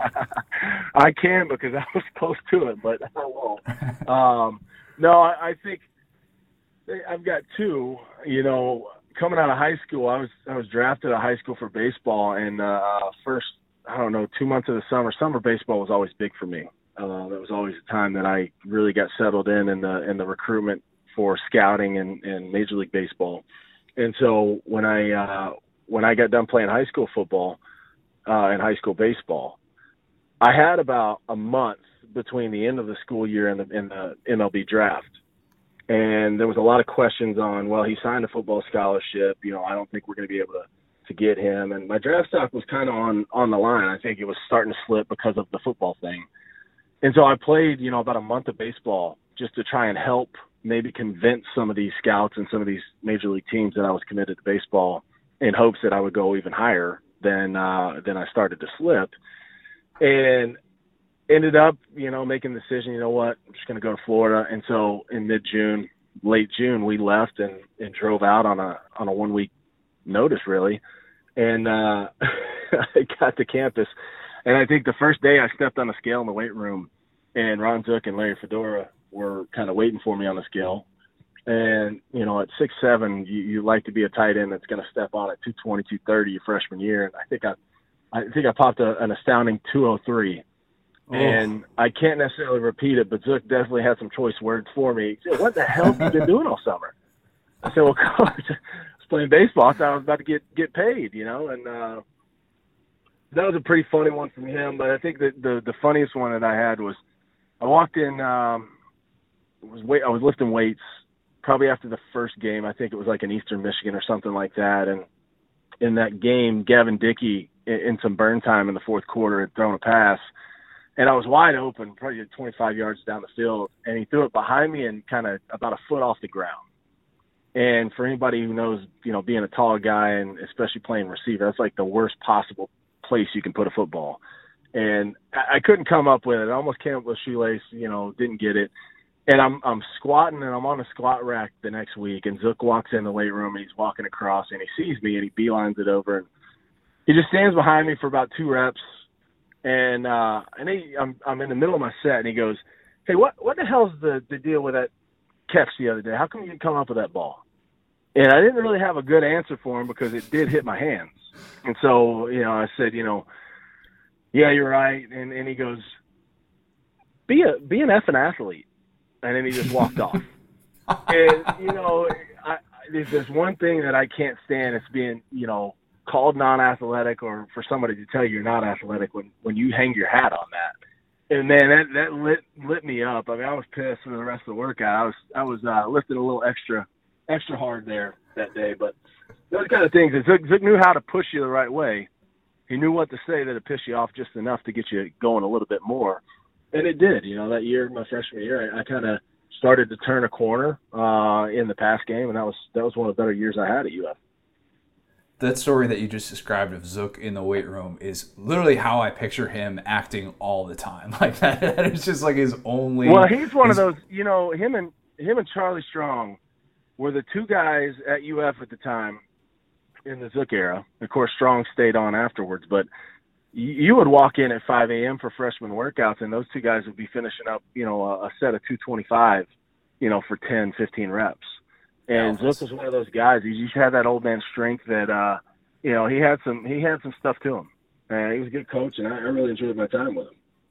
I would not mess with Ron Zook. I'll just say that. I always wonder, the transition, what it was like when Urban took over, especially for a Zook recruit like yourself. I've read Urban's book on that whole deal, and I think we look back on that, and it's easy to be like, well, he won a national title in year 2. Obviously, he won over the locker room early on. But I think people forget, y'all had some tough moments in that first year with him. Do you remember the moment when you personally bought into what he was doing? I think it was, for me, of course, I was in baseball at the time. I was going back and forth. I was doing like 4:30 a.m. workouts for football, going to class, doing baseball in the afternoons, and about right around spring ball, I kind of got summoned back over to football. I don't necessarily want to say it was an ultimatum, but it was an ultimatum. And having a starting job in football, it was one of those things I wasn't willing to lose just by default. But for me, really the first meeting that I kind of listened to how he talked and what he had to say. And I know that there was guys that maybe took some of it as lip service and other guys that were like, Jesus, we thought Zook was intense. Like, this guy's intense. But if you ever listen to Urban talk, and the more and more you hear him talk and his philosophy and what he expects and how to win championships and the system you're going to do it with, I mean, it's hard not to gravitate towards buying in. Unless you just, for some reason, have it in your mind that, we'll wait and see if this guy's going to pan out. He had some stuff to say. And for guys that were hungry and guys that wanted to win, which, I fell in that category, I wanted to do anything I could do to win championships. And that's why, it's a reason why I didn't look away from Florida when Ron Zook was out the door. As easy as it would have been as a freshman who came in under a head coach to say, they just fired the guy that brought me in, I'm going to go find somewhere else that suits me better. Right. It would have been easy to do that. for guys like me who just said, you know what, I look around and I see nothing but talent, and literally we had the championship level talent. Our problem was it was more on the discipline. We didn't necessarily have the discipline of a championship level team. And when you listen to what Urban brought in those first few months, you knew you were in for it. Like you knew right on the get-go, like surface level, you were like, all right, this is about to change real quick. And it did. It didn't take long.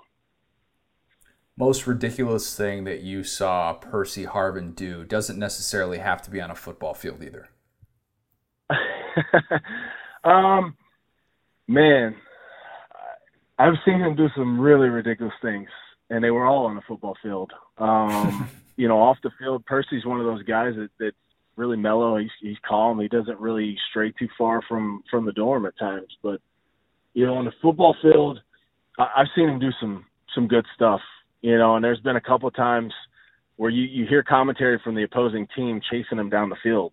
And I think I threw about a half-second block on a counter play one time, and, just enough to get a linebacker's face-to-face, and Percy blows by and, goes for 40-something yards. And the whole way chasing him, the linebackers, talking to me about how fast he is. Those are the funny moments and some of the times that, I laugh and look back on the playing days. But there were some funny commentary moments from other teams or from our team and the trash talk. It was just so funny to see. We knew how good we were, and on a given day, we beat anybody. How many times have you woken up in a cold sweat because you dreamt that you dropped Tebow's jump pass? Never the jump pass. I get the ones now where somehow I've worked in a 5th or 6th year of eligibility, and we find ourselves back in a championship, moment, and just before the play snaps, I wake up. And I don't know, how many guys have those after playing, but for some reason I get those, fairly frequent. I'd say probably 2-3 times a month, or just a playing moment where I'm back on the field and don't get to see what happens or the result of the play. Oh, man, I never thought about that. Maybe there's a psychology major out there that can tell me what that means. All right, we'll get one of our listeners on that. I'm not sure if you saw the Pro Football Focus article, kind of made the rounds, saying Kyle Trask is an elite SEC quarterback. I've shared my piece on that. What are your thoughts, at least based on what you've seen so far this year, on the belief that he's just getting all this help from Dan Mullen and these playmakers around him? Well, I mean, listen, you can classify elite in a number of different ways, but I think when you break down what you want out of a quarterback, what makes a quarterback, it's, efficiency. It's making good decisions with the football. It's being able to use what's between your ears to make the best decisions. And I think if you talk about student of the game and what he does and what he's able to accomplish with what he has around him, there's elite quarterbacks at times that don't show elite once they get to a certain level because the players around them are not necessarily what they had before. And I think when you look at, most people would say, okay, Baker Mayfield was an elite quarterback at OU. Joe Burrow was an elite quarterback just last year at LSU. Facing some tough times. Is he elite now? He is. He's an elite quarterback. The problem is he's in the NFL. He's got a little bit of limited resources around him. And so it's funny to see people say, well, yeah, but he's got Kadarius Toney and Kyle Pitts. Well, that's great. That's what a head coach's job is to bring people around and make a team. And so, I've seen him throw the ball to Komori Gambles of the world and Naquan Wrights and guys that are not household names. And he's efficient. He gets the job done, and he moves the ball down the field and completes drives. So, it depends on what your definition of elite is. I think that he can only do what the coaches ask him to do. And if you're going to classify who's a good quarterback based on, their athleticism or something other than that, I classify a great quarterback as somebody, does he put the ball in the end zone? Does he score in the red zone? Does he make good decisions with the football? And is he good on third downs? How do you manage your offense as a quarterback? You are the field general. And I think that Kyle Trask, of all people in the last 10 years at Florida, he is the best so far that we've seen since Tim Tebow. Can't disagree with that at all at this point. Give Florida fans a reason to feel like this defense is going to improve, or if you'd rather, tell us why you feel like it's in major trouble moving forward. Well, I don't know if I'm to the point of hitting the button yet. I think that right now our defense has a serious situation on third downs. And as a defense, if you ever want to get to Atlanta, if you want to be a championship level program on defense, there's a certain time where you've got to take a big, long look in the mirror. And I think third downs right now is a big concern, because when you look at, third and fourth downs, rather, because when you include the South Carolina game, you may have looked okay on third downs, and then you look at fourth downs and you were five or six and you stayed on the field. So, there's times where we've had some serious concerns on the defensive side of the football. Obviously, I realize we played a little shorthanded the first three games, so I'm hoping that the return of, guys like Kerry Campbell and Brad Stewart, aid a little bit in that and allow us to shift some puzzle pieces around. But, you should see Kerry Campbell this weekend. I'm hoping that lightens the load for guys like Tadarius Slayton and maybe moves Zach Carter out to the edge a little bit, lightening the load on Brenton Cox. I don't know. At this point, I'm anxious to see this week what it looks like, how we move some stuff around, and maybe what adjustments they've made on the defensive side of the football. And the hard part about that is with the COVID break that we've taken, we don't know what that looks like, from a preparation perspective. And so I think people underestimate at times what preparation goes into playing a football game, especially, at a place like Florida and championship level football. It's a lot that you're missing out on when you can't get together with your team. And so this is going to be a very important week for a Florida football program. And it comes against a team where we played some really close games in the last 7 matchups. I think the average person can look at this thing and say, hey, when Todd Grantham's defense doesn't generate pressure, it really puts guys in tough spots and it kind of falls apart. Is it as simple as that, or is there something more to it that we're not seeing? I think that what you're seeing right now is really, one, how good C.J. Henderson was before leaving Florida. I mean, we've had some really good cornerback play at Florida. We've been very blessed to have some of the best DBs in the country come through the program. And I think in the last 10 years, we've had some amazing talent in the back end. And what that does for you up front on the front seven, it lightens the load a lot. You're able to do a number of things. Not only can you bring a lot of pressure, you can also rely on those guys to play man coverage and know that, trust that they're going to be able to do that for 2.5, 3 seconds so you can get pressure and either force a sack or force a quarterback to make some really bad decisions with the football. And I think when you look at that aspect of it, you can go no further than to look at turnovers this year. Because the only one in my mind that I can think of is the first game of the year with Gervin Dexter's, tipped interception against Texas A&M. Ole Miss. And that's really the only one I think we've forced so far. So I've seen a lot of clean pockets when we're on field, with defense. And so that's not a good thing for your DBs. That puts a lot of strain on the back end. That gives quarterbacks a little bit more freedom of mobility. So I think for me, you've got a lot of young guys up on the front seven. The linebacker spot's going to have to come along a lot more than it has and a lot quicker, replacing David Reese and having some guys out there that have leadership tendencies. And I don't think we have too much being vocal on the field right now in defense. Usually when you see a Florida defense and a championship-level Florida team, there's a vocal leader. For us, it was Brandon Seiler in 2006. It was Reggie Nelson. You had so many guys on that defense that were vocal. They were leaders. They held everybody accountable. In 2008, you had Brandon Spikes. You had all these guys on defense, Joe Haydens of the world, Major Wrights. They kept everybody accountable. And right now, I don't know if I see that. And so that's what I'm really anxious to see this week, to see how we've turned a corner before I kind of put a stamp on, okay, we're in some trouble on defensive side of the ball. Yeah, even the John Grenard loss, which, even though he was only a one-year guy, that just seems like such a big loss right now with what he was able to do when healthy last year as well. Last question I have is actually from Marler, who is under the weather today. This is going to blow you away. Marler asks, the year was 2002. These are all his words, by the way. The year was 2002, and the scene was Houston, Texas at the Perfect Game Underclassmen Showcase. We were teammates on the green and orange team. Sick brag. A lot of people don't know how good of a baseball player you were. Did you ever consider giving that another go after football? Yeah, and it's funny is a lot of people I mean, it's funny to think about that specific moment too, because that was a great showcase with a lot of talented guys that ended up going, pro and playing baseball for a while. But I did, and a lot of people don't know that. After football was no longer in the cards in 2009, I moved back to Texas, got back with my pitching coach. Did that whole deal for about 2 months, and was doing workouts with a few teams, and then tore my Tommy John ligament in the middle of a workout with the Kansas City Royals.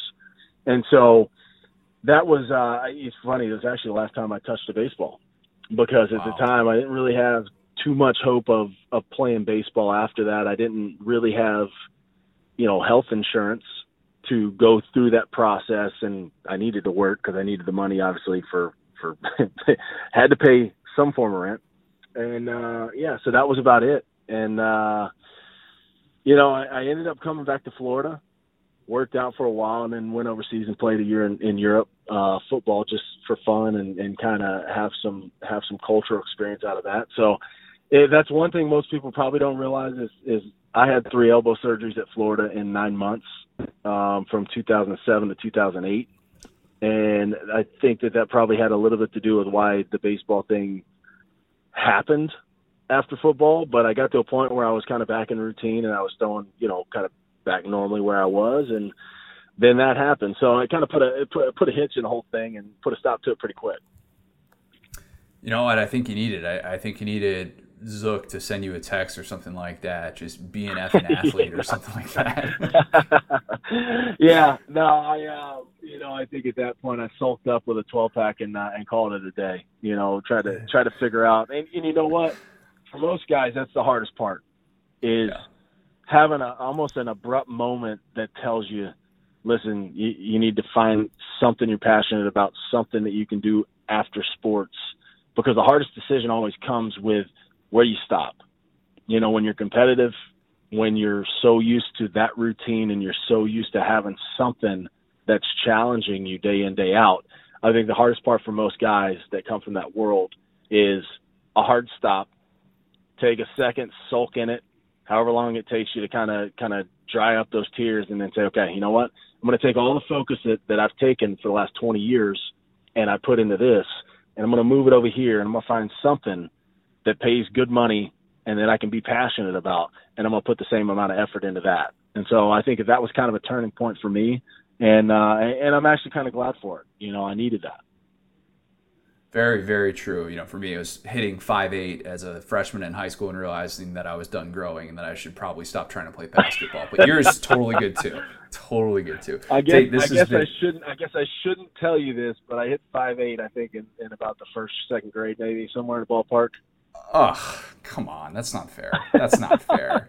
Give some of us that height. That's just ridiculous.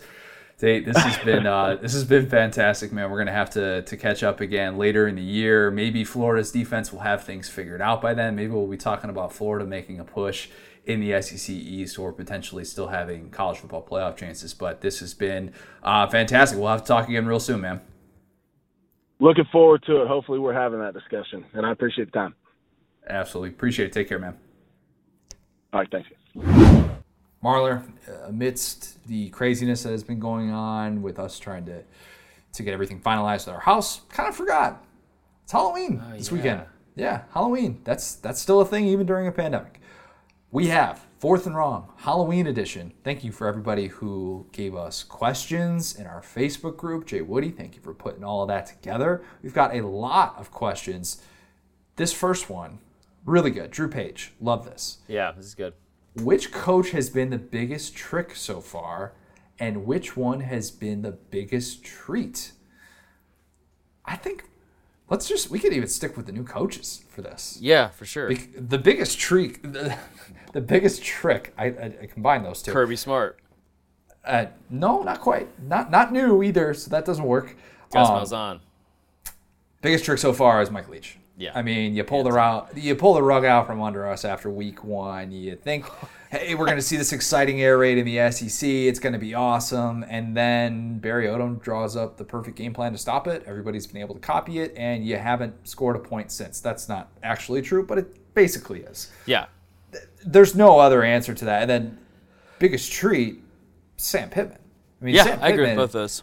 Sam Pittman, the energy and the electricity that he has provided for that program, you can't say enough about it. We've tried to say as much about it as possible, but nobody thought Sam Pittman was going to provide any sort of entertainment value in year one. And Arkansas has been a treat to tune into every single week. Even week one when they lost to Georgia, they were up 7-5. That was an entertaining game. That was a treat to be able to actually have a competitive game that we thought was going to be a snoozer. So Sam Pittman's obvious for that.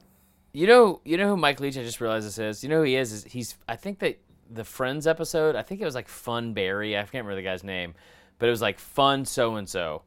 And it was a guy that like go out and he'd party with everybody. He had a great time. It was a lot of fun. And then like the next time he came up, he was sober. And the reason why he was fun, you found out, was the alcohol. That's Mike Leach. Like he is, I think he has been the biggest trick of this entire season. It's like somebody new moved into the neighborhood and whoever used to live there did like this all out awesome, gave out like the big size candy bars. You know what I mean? Oh yeah. But now he's like giving out like toothbrushes and stuff like that. Teeth brushes? I don't know what the plural of that is. Whatever. All right, next question. Lane, by the way, is also definitely should be biggest treat because him on social media is fantastic. I don't know why I left Lane out. Yeah. Okay. There's two on here that are really good. I'm going to go with Dakota Carter first, and then I'll go West Medeiros on the next one. What's the most cliche costume you're tired of seeing?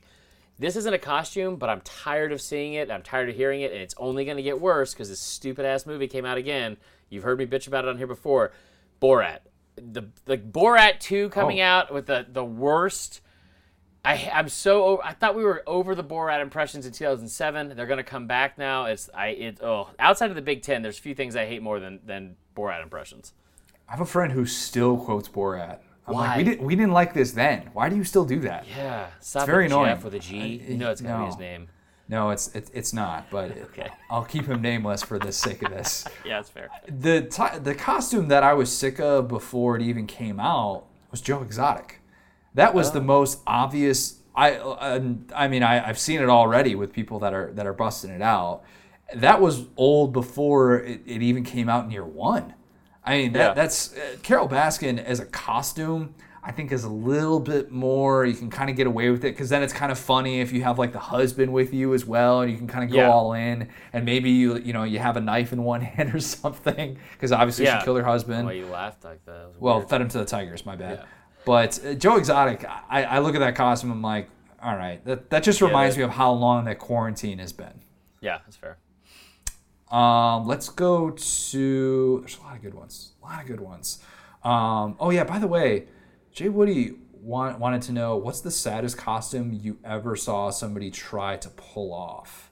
I'm not going to body shame anyone here, but in college, for sure. There's people that dress up as a lifeguard for Halloween. Come on, like that's not a costume. You know what? I was in a really bad place one time, like 2011, and I remember putting on a white shirt that I wrote "Life," and then went to Kroger before I went out and got a bag full of lemons, and I was Life handing you lemons. It was pathetic. That sucks. I've been three hole punch gym before, but I actually sold that because I did the work of cutting out the 3 black circles to be able to put it on myself, and then every picture that night I did the gym face, the default gym face and my smile. So that kind of worked. I've also been Dwight before for Halloween. That was kind of sad because I have Dwight-like tendencies. I can at least play them up at times. What is your biggest Dwight-like tendency? I got to know for the audience. You put me on the spot. I love the beats. And bears. I'm not a Battlestar Galactica guy, but those two things, sure, why not? Okay. From West Medeiros, I'm pretty sure I know the answer to this, but which coach would have the best haunted house and who would have the worst? It's hard not to say Leach for these answers because he in himself is a Halloween character. He's a haunted house too, just of terror for fans. I could see Muschamp taking it way too seriously. I mean, Mike Leach legitimately, yes, I like where your head's at with this one. But Mike Leach literally locked a dude in a shed for like an hour or so. Allegedly, that definitely happened. I don't understand why this has happened over the past couple of years, but you've probably noticed it. You'll notice it when you move into a house for sure. White people got real amped up over Halloween decorations recently, and I don't know what it's about, but it used to be like Christmas was the thing, but now it's like, no, No, how can we absolutely terrify people? And they take it way too far. Like the line of where the joke should be and where Karen and Doug sprint across to with their front yard decorations is it's terrifying sometimes. Okay. Last one that I have, Kobe Wayne Black. What was your favorite candy bar to get, and how old were you when you stopped trick-or-treating? Also, thoughts on candy corn and circus peanuts. Let's start with the candy corn and circus peanuts. Trash. Get that out of here. Yeah, don't need that in my life. Not a candy corn fan. My parents used to always have it in like one of those old China jars that was just sitting there, and I'm like, I'm not, even as an 8-year-old, I'm not even tempted enough to want to go and eat that. Get that out of here. You have a lot of respect for what you put in your body. I don't, so I wouldn't go that far for me, but it's still bad. Once upon a time, things were a little bit different. Favorite candy bar. The best candy bar to get now, it's Reese's. It's Reese's. Everything else is coming in second, and don't give me this crap of like, oh, Reese's is overrated. People just like it for Halloween because it's got the orange in there and it looks like a Halloween candy. I've seen that take. Because it like markets itself to Halloween. Where are you finding these takes? It markets itself to Halloween, and it's incredibly smart. Reese's is just good. It's just good. Yeah, they are. And you're never going to be disappointed. It blows my mind. disappointed. Their marketing budget it's like somehow increased over the past 2 years so much. I see them all the time now. Reese's, you get them in a bank. Like, oh, we get it, dude. We get it. But sure, I think so. If you would have asked me yesterday, Connor, if you would have asked me yesterday at 8:47 p.m. roughly, I would have agreed with you. But no longer, my friend. Nay, as our good friends. Oh my God, have you ever had a Take 5? Take 5s are really good. Take 5s are underrated. Can I say it? I'm going to say it. Holy Take 5s are the best. I had one yesterday. I love pretzels. Okay, so like if you haven't had a Take 5, do what me and Allie have done all week, and that is like my entire diet has been chicken noodle soup and candy. But like, go buy candy that you say you're going to hand out for kids, but you know damn well you're not going to spray it down for all the quarantine or COVID stuff. You're going to eat it yourself. That's fine. Do you. Take 5 is chocolate, caramel. I like how you said that. Okay, it's very fancy. Peanuts, peanut butter, and pretzels. My God, is it good. It's really so good. Yeah, okay. But that's Reese's. It's part of the Reese's family. It's completely agree. It's like a 1A, 1B type thing. I completely agree with you. Reese's are the best. Give me anything under the Reese's umbrella, and I am a happy camper. What's the worst? Like, worst, like, notable, like candy bar. Like a mainstream candy bar. Three Musketeers, Milky Way. Milky Way is just Snickers that forgot that peanuts and nougat are delicious. That's fair. Nougat. My wife takes the Milky Way. I take the Snickers all day. I think there are some fruit candies that are really bad. Fruit candies? Like, a Laffy Taffy or something like that. Or when you get Smarties or something like that. Smarties are awful. That's disappointing. It's disappointing every single time. I think, what's the cow ones? What are those called again? Cowtails? Oh, God. I don't know. That sounds awful. Those suck. Sounds very Midwest. Yeah, that actually is really Have you ever found... Tristan Smith said, have you ever found drugs in children's candy? No. That's not... I'm not a believer that's really a thing. That happens a lot, until I see it. I think that was something that happened in the 1950s, and it's like Sputnik. There are some people that are still convinced that we need to prepare ourselves for that, but it's really like, come on, that's a good point. Let's take a step back here. When did you stop? What was the age that you stopped trick or treating? Like the last time that you really went out, not with a friends and their kids or something like that, but for yourself to say, I am getting candy. Oh, I was probably like 14 or 15. I think I was like 13. I think I was 8th grade. Well, there comes like a distinct time too in every person's life. Well, at least in mine and other degenerates, where there was like, you stopped going out. Halloween stopped being about candy and stopped being about getting drunk and going out and having like Halloween parties were always great, which is going to be a seamless transition. First off, and I also want to say this, so you brought up the fruit candies. I made this comment on social media, and I stand by it. If you open up a 2-pack of Starbursts and they're both yellow, you have some life choices to think about. Yellow's the worst flavor. It's factually correct. I've written this before when I used to do the winning and boozing stuff, and I stand by it. Like, it wasn't even really that big of a joke, but there's 3 people I don't trust, it's terrorists. It's the refs going into Auburn games, and it's also anybody that says they like yellow starburst, because I just can't believe it. Last question, Orlando Prescott, my man. Go ahead. I was going to say the single worst Halloween candy. People know this. It's factually correct. Smarties. It's good and plenty. Good and plenty. It's black licorice. Ugh! It is the worst. Sounds I'm like convinced bad and plenty, huh? that I see what you did.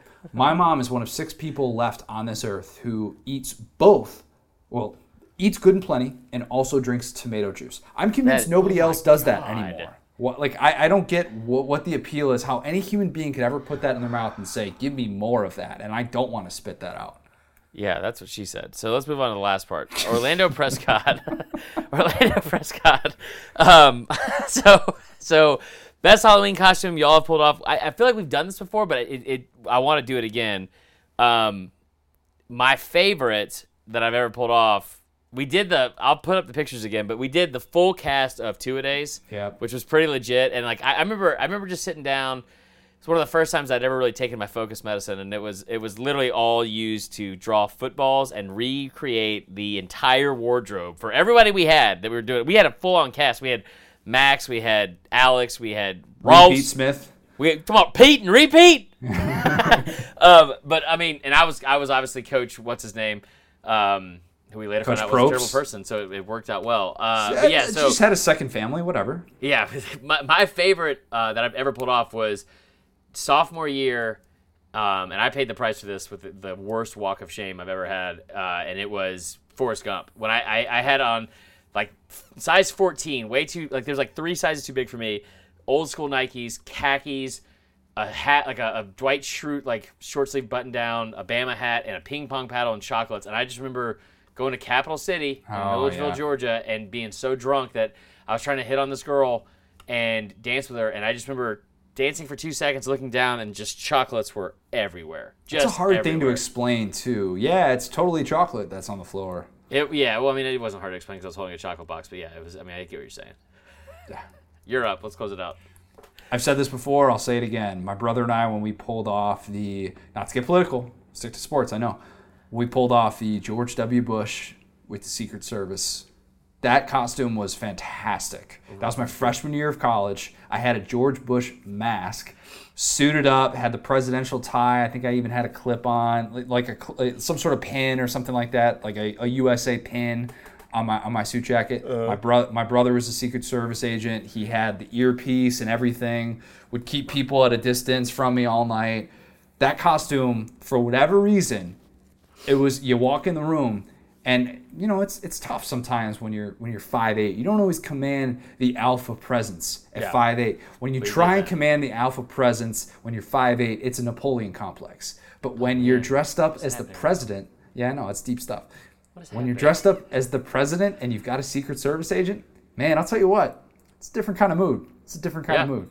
It was a good time though. That's the costume that I had the most fun with. I also did the movie theater floor. That was actually like my most creative costume that I ever did back in 3rd grade or something like that. White sweatshirt, taped a bunch of like random pieces of candy and popcorn and stuff like that.